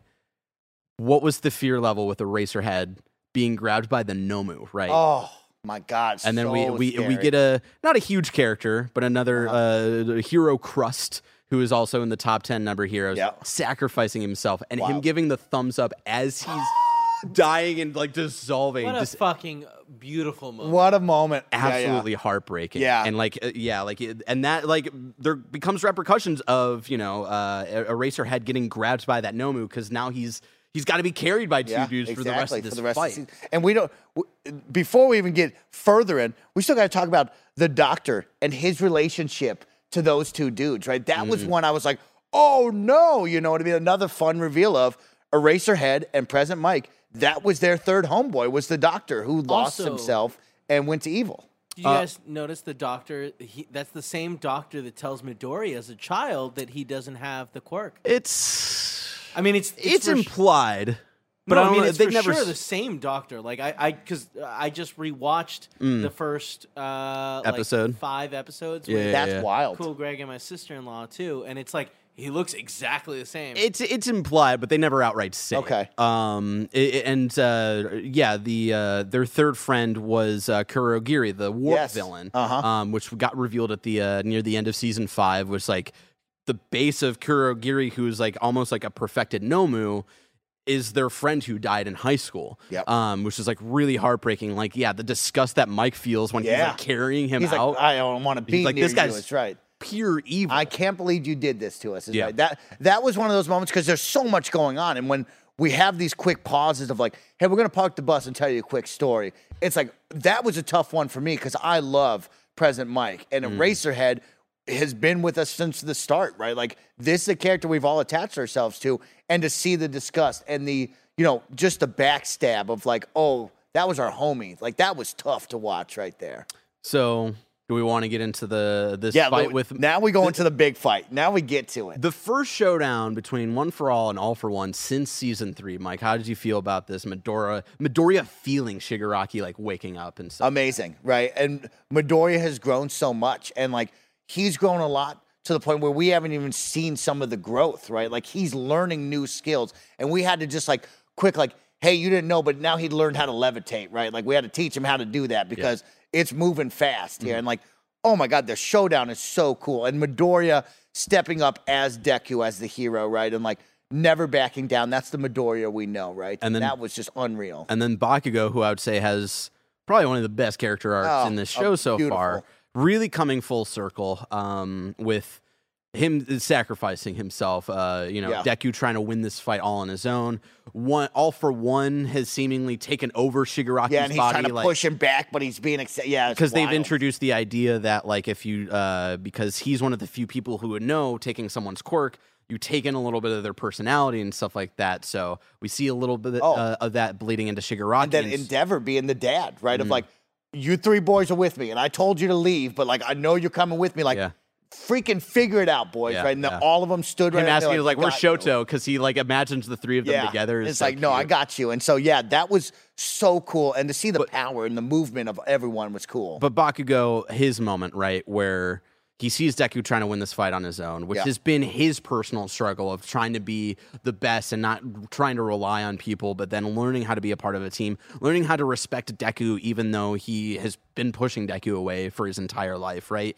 And them bringing the dialogue back, right? Where in episode 2 of the show, where Bakugo is being taken over by the sludge villain, and Midoriya talks about, like, there were no thoughts. My body moved before I could think because I saw my friend like in trouble and I didn't want him to die. Yeah. And the way that they bring that back, but it's Bakugo saying that and taking the fall for Deku. Yeah. And him telling Deku, stop trying to win this by yourself. Yeah. Because they've kind of done a coin or like a flip here and like what their priorities are. And it's heartbreaking to see Deku like destroy himself a little bit and then really freak the fuck out when he sees Bakugo die, where he's like chomping on like the red like needles or whatever that's coming out of his fingers. Really, really awesome. Like so well animated. Yeah, and it's like there's like this incredible threat of it's Endeavor, it's Bakugo, it's Midoriya against this epic threat, right? Of like Shigaraki's all that in a bag of potato chips, and he's got him, right? Okay. But we also know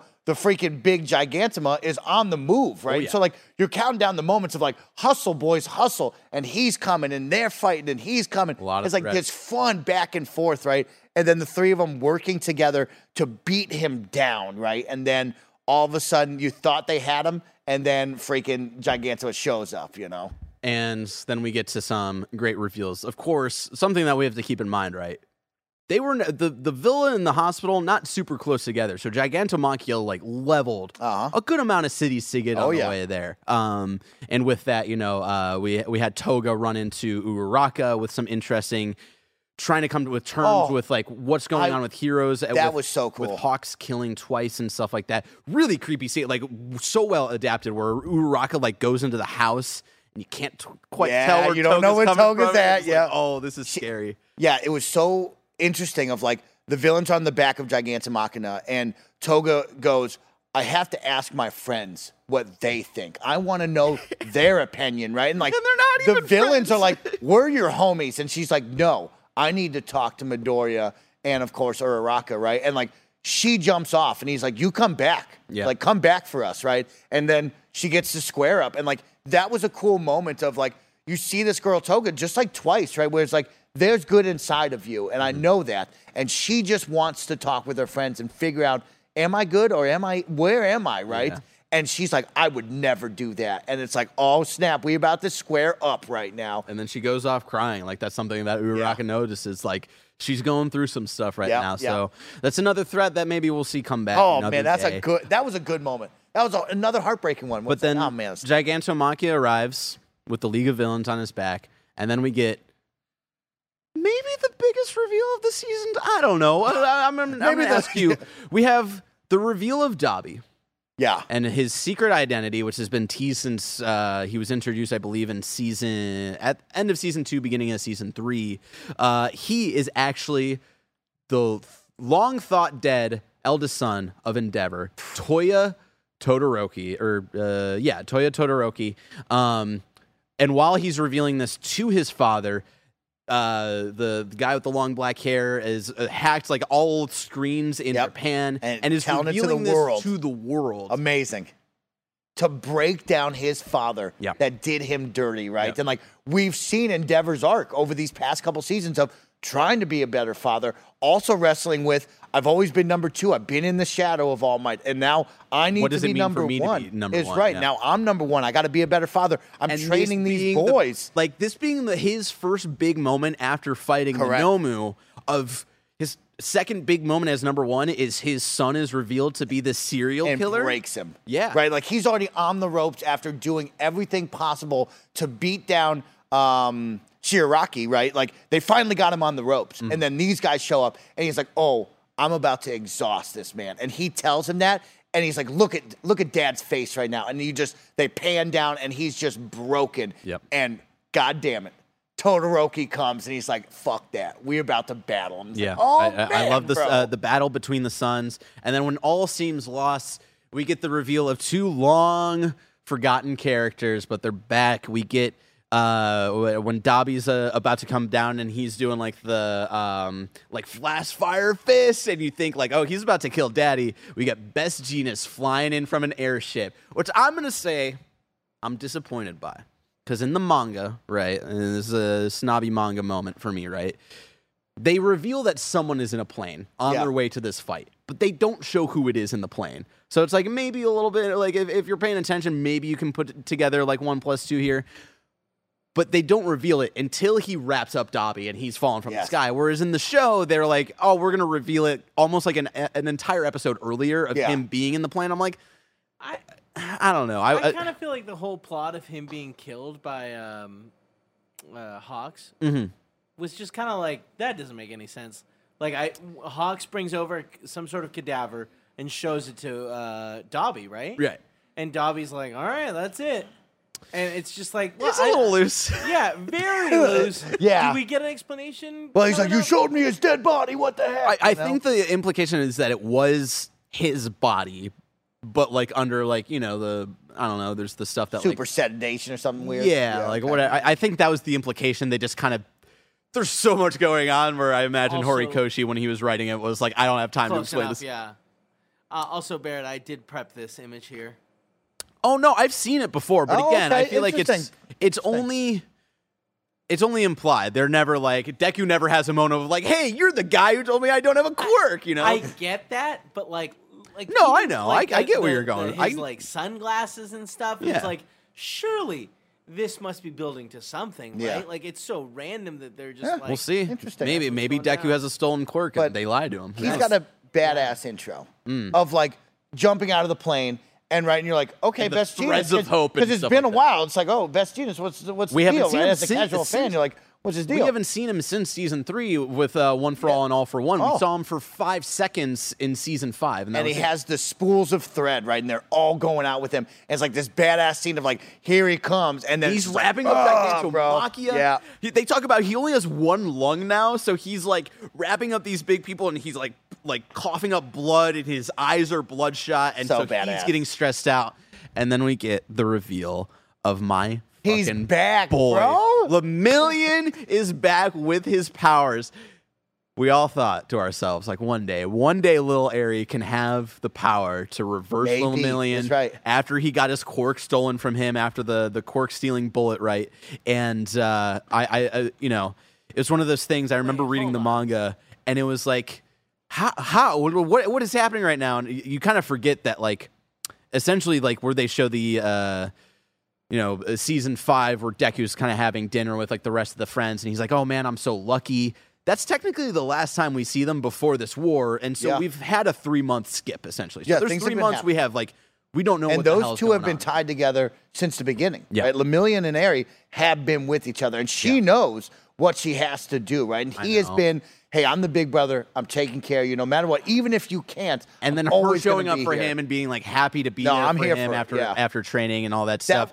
And again, another moment where I felt like they played their cards a little too early in the anime, whereas in the manga, you see someone save Burnin, who's the sidekick to Endeavor, the girl with the green fire hair. Cool. She's cool as fuck. She's badass. But you see her get overwhelmed by Nobu in the manga, but you don't see who it is. You're like, what's going on? And they don't reveal that it's Lemillion until his face pops out, which is like the first time you kind of get introduced to him in the show, right? And he goes, power! And they play their cards a little too early, I would say, in the anime, where it's like they show him a little too much, where he saves Burnin.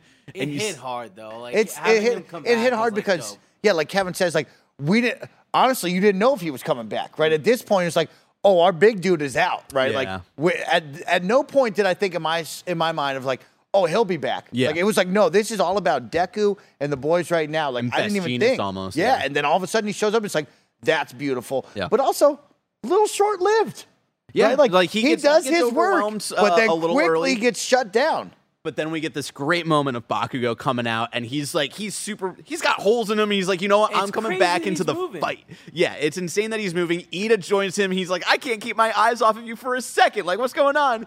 And, it's been teased that, I think it was at the beginning of the Endeavor Agency arc where Bakugo's like, oh, I have a hero name. And Deku's like, oh, what is it? He's like, I'm not telling you. And he thinks in the back of his mind, he's like, I'm waiting to tell Best Jeanist. I'm waiting for my moment. Yeah, and he comes out with the name, and Super Explosion Dynamite. Great Explosion.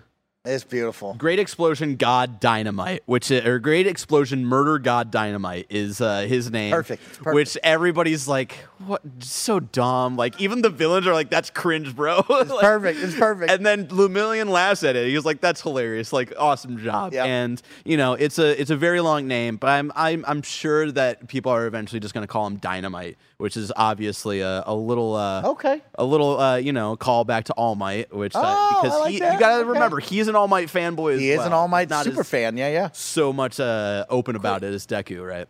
Quick question: did you guys talk about Eraserhead and like the insane fucking move that like?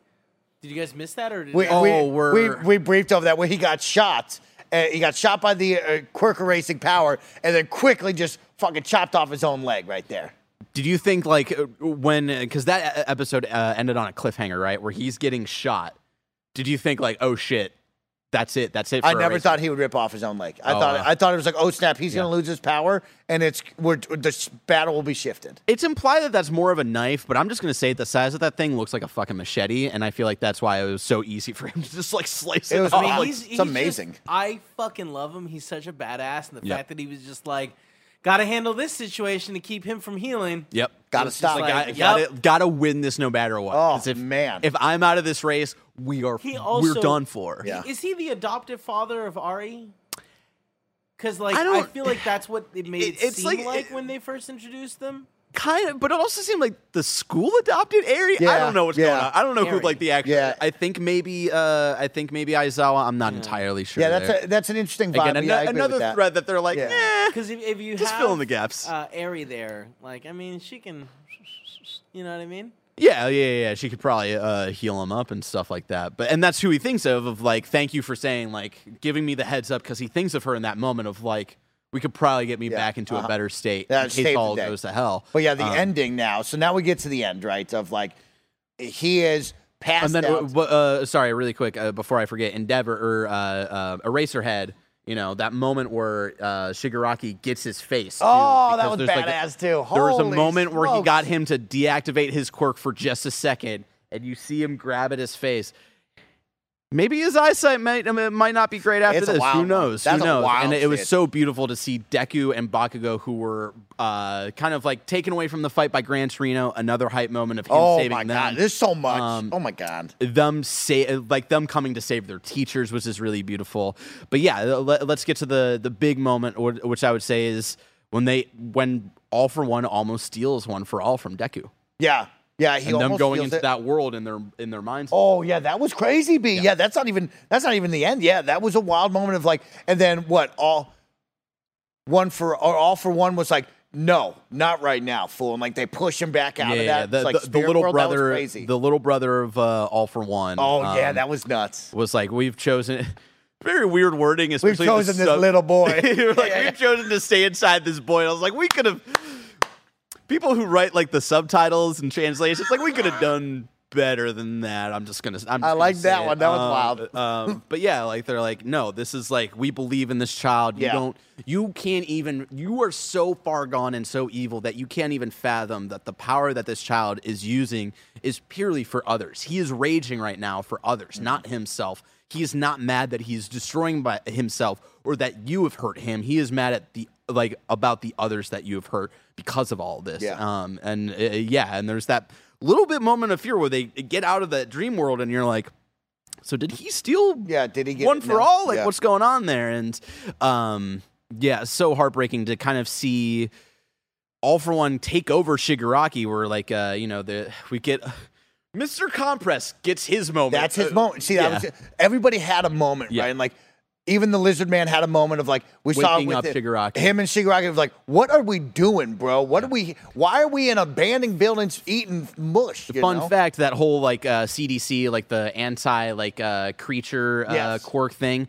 that was a scene that was originally in the My Villain Academia arc that they didn't adapt for last season. Oh. And a lot of people were up in arms because it's that's a great scene of Lizard Boy and his kind of not knowing where they're at as a group and kind of showing the kind of darker side of this world who were racists against animal people, quirks and stuff like that. It's really interesting, and they just cut it last season. So it was cool in the context that they brought it back in the season. And Mr. Compress, like you said, right? It's I just got to get to my back pocket, and then he starts decompressing his own body, right, to get out of it. It's some crazy shit, right? And he gets his whole my great grandfather was this, it was fine. Robin Hood dude who we mentioned for 5 seconds 2 seasons ago, and it's all right, and then you get a full face reveal, and you're damn, Mr. Compress is kind of hot, and then oh shit, he's hot, bro. Yeah, and he's all bloody because he's compressing his entire body, and that gives it just enough time for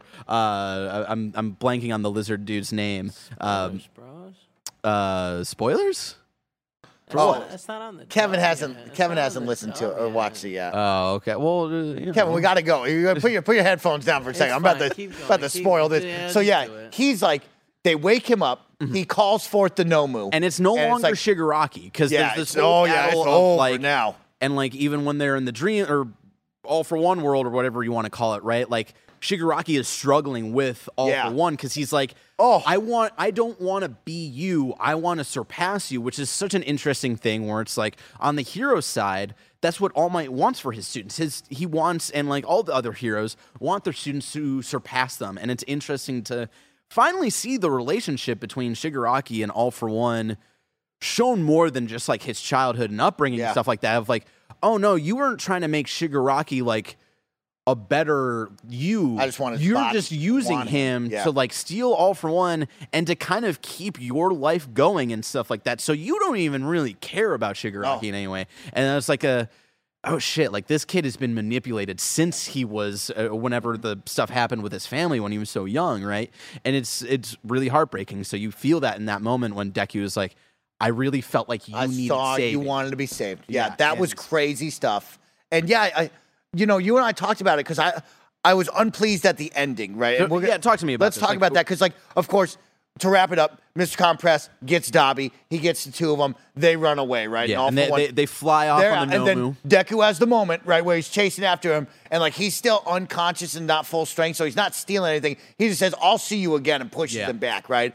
And for me, we had such a big moment here, right? Like, this was, like, Avengers Endgame level. I thought we were going to end this here with us defeating Shigaraki, right? Wow. But then my question goes is like, well, what's next? And I feel like that's where we're at with Marvel. It's like, you've had the biggest payoff ever, and now we have really struggled to figure out what's next. And I don't want that, of course, for my hero because I'm loving what I'm seeing after this season, right? But, like, I thought, we beat him, then we'll figure out who's the next big hero or whatever, right? But, like, that's not how it is. He gets away, and it's like, we're gonna keep fighting him. So I was like, I'm 50-50 on it right now. So that's interesting, like, that did you ever think that Shigaraki was like the end game villain at all up until now?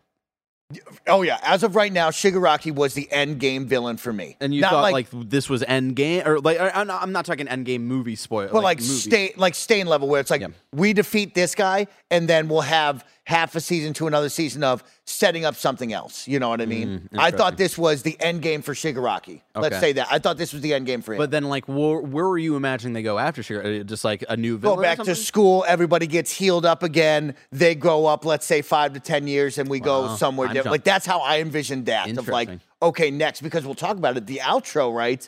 Or the intro of the new intro is like, we're in this post-apocalyptic world, and Deku's got a backpack, and everybody's looking at Deku, but there's sun also shining, so maybe there's some good. And he's like, I'm the dude, and you're like, are you the dude? So for me, it was like, oh shit, we back to kind of square one, you know? So to me, like, Shigaraki was always the kind of endgame thing, and like, granted, I was going into the season reading the manga, knowing where we're going and stuff like that. To me, this is Infinity War, right? Where it's like you get the hype moment where you think the heroes are on top, and then the entire like last third of the arc is like, no, y'all were not ready for like everything that the villains had here.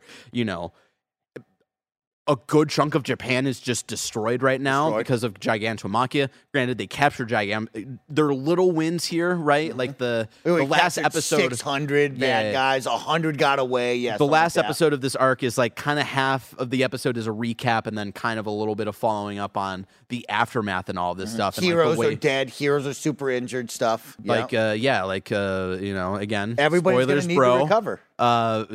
Rest in peace, Midnight, the first major character who's Sexy like Midnight. So she really dead. So in the last week's episode, right, you've got the kids who discover her body, and they're screaming. And they're crying. And they're like, just like, they can't believe what they're seeing because they even convinced themselves when she gave them the order, they're like, Grape Juice is like, Midnight's okay, right? And Pinky is like, yeah, she's still got so much to teach us, right? And that realization of like what was lost, right? Yeah. And that's what really came together for me. Like I knew, because there was so much when I got to this arc in the manga with the big war arc that I'd heard about for a little bit once I started reading, and knowing that there was more after it, I was like, this isn't the final fight with Shigaraki. Like I had an expectation that things were going to go south, and there were going to be great moments. Lemillion's going to come back, and like we're going to get some little wins, but like All For One has always been endgame here. Yeah, and so like the fact that take me back to my body is right. That's big shit. And so. Yeah, and then we get the kind of the tease for what'll be this weekend's episode, right? Of take me back to my body. They're gonna, use the Nomu and I assume Shigaraki to break All For One out. Which again, like, this season is not pulling any punches when it comes to the whole like Japan's getting fucked up right now. Yeah. And like where do we go from here? And so, you got in the tease a little bit with like the next arc with the new intro, which I'm going to say fucking amazing. The music, like I think really? I like this. I think I like this song more than the first song. Oh, I love this first song. Okay. This season's, like, let's just say like this season, not this new one. I think that might be their best right now. Interesting. And I think that happens every time. It's like you fall in love with it and you're like, I love this song, and then you forget the other ones. But like as of right now, like that's one. It's like I bounce a little bit and I'm like, okay. And then like Sora ni Utaiba is still my number one. I enjoyed the first one. And again, maybe I had the wrong expectation because I knew how dark the war arc was going to be. Yeah. And so as like a manga reader, it's like, this should be darker. This should be a heavier song. We need to, but like at the same time, I'm like, but maybe for anime onlys, this was the right, like, let's fuck with your expectations a little bit. You fucking and with things are going to be happy-go-lucky, and then we get to the end of this arc, and then we get into this new intro with its sad Deku going at like flying around. He's like running by himself, and Uraraka's like, "Yo, come back here, bro." Yeah, and he's like thinking about it. Yeah, the way that intro is animated too, it's so beautiful. Like the way, like the animations of him like flying through the city are so good. He's almost a little critique, a little too much Spider-Man. A little too much Spidey. He'd be doing this next to the building. You're like, and that's why I know Tim Geddes would love this show, because Deku was literally just Peter Parker. It's been a joke for like years at this point. Horikoshi, the mangaka of My Hero, is like a known Spider-Man like Spidey. But he's got the other users. He hasn't manifested all of the powers, so maybe you'll get some stuff that makes him less just Spider-Man in the future. But my last my question before we get to a couple of viewer questions to wrap up the show, where do you think we go from here as an anime only watcher here? Where do you think it goes from here, Mikey? Thanks, Bear, for that question. Like what thread? Let me reword it. What thread out of the Dabi reveal, All for One running away, like a third of Japan being destroyed, like, what is the one thread that you want followed up on, and like how, like, where do you think it's going to go?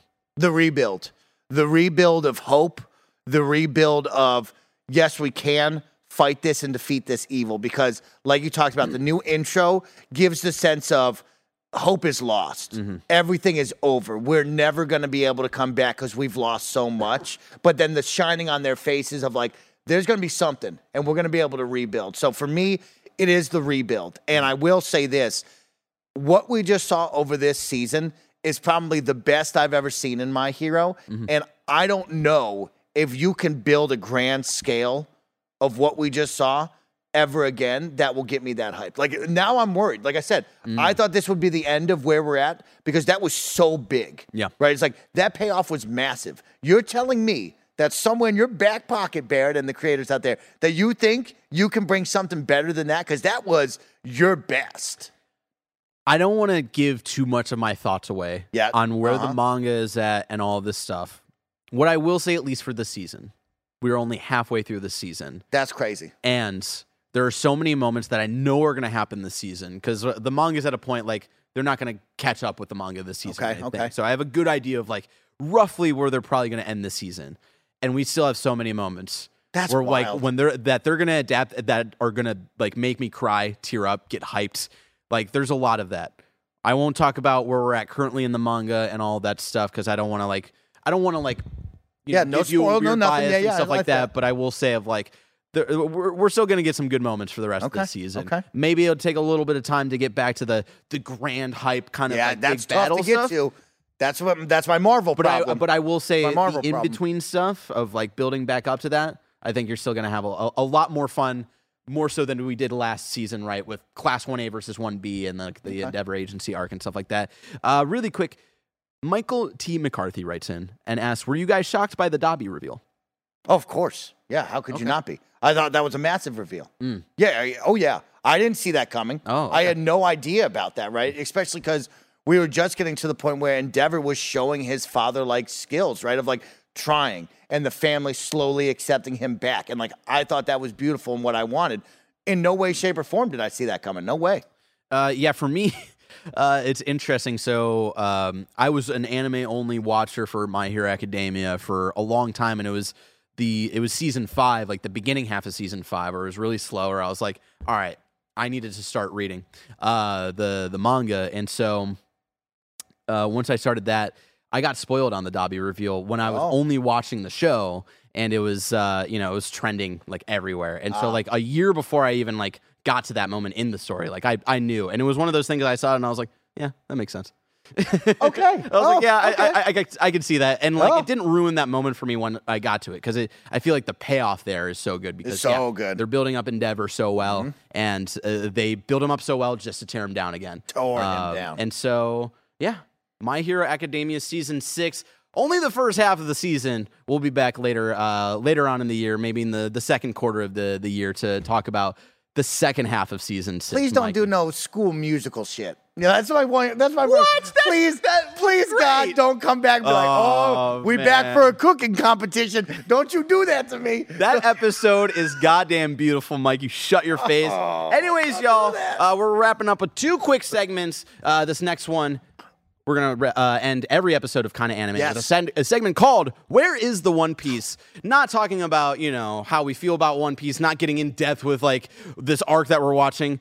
Mike and I are just huge One Piece fans, and it's a very long show. Yeah, we are. This is just a 1-minute catch-up on what episode are you on for One Piece? Your boys, 1,020 episodes or whatever. Your boy Snowbike Mike is, I believe, in like the 275 area. I am on the Water 7 arc. We have been on a grand adventure. We're on the Grand Line, and we are experiencing some really special stuff with Robin, with Luffy and the crew, of course, Sanji and the crew. I'm trying to think of Usopp and Luffy have come to blows about the ship, where we're at. There's a big storm coming into Water 7. There's a Water 7 like boat dock mafia. There's a lot going on in Water 7, and I am loving where I'm at, and I can't wait to tell you more. Interesting. So I'm like 61 episodes solid. in, so we're like entering the Grand Line. We just did the big whale episode, which is heartbreaking. So good. We just met Robin, and like we're just getting into the kind of Baroque works and stuff like that. I think the thing that I just did was the island with the big giants who are fighting every once in a while. So that's where I'm at. Just as something to keep us honest and to hopefully give us motivation. So when we check in a couple months, we're a little bit further in our journeys in One Piece. I like that. Mikey, for next episode, we have a suggestion from AJ Frazier, who says, y'all should watch Fooly Cooly. Have you watched Fooly Cooly? I've never even heard of Fooly Cooly. Is that some sort of mac and cheese? So that's spelled FLCL. It's apparently only 6 episodes. So that's our assignment for episode 2 of Kinda Anime. In a few months, we'll come back and tell you our thoughts on Fooly Cooly. But everybody, thank you so much for joining us for the very first episode of Kind of Anime. A jam-packed one, twice as long as I wanted it to be, but here we are. Still a fun time. Yeah, a jam-packed fall season. Thank you so much for, again, supporting us, making this show possible. It means a lot to us, for Mike and I, to have a home to talk about anime and everything we love about it. We'll see you in a couple months where we'll talk about My Hero Academia Season 2, or Season 6 Part 2. We'll talk about Demon Slayer Season 3, and much more. And until next time, it's been our pleasure to serve you.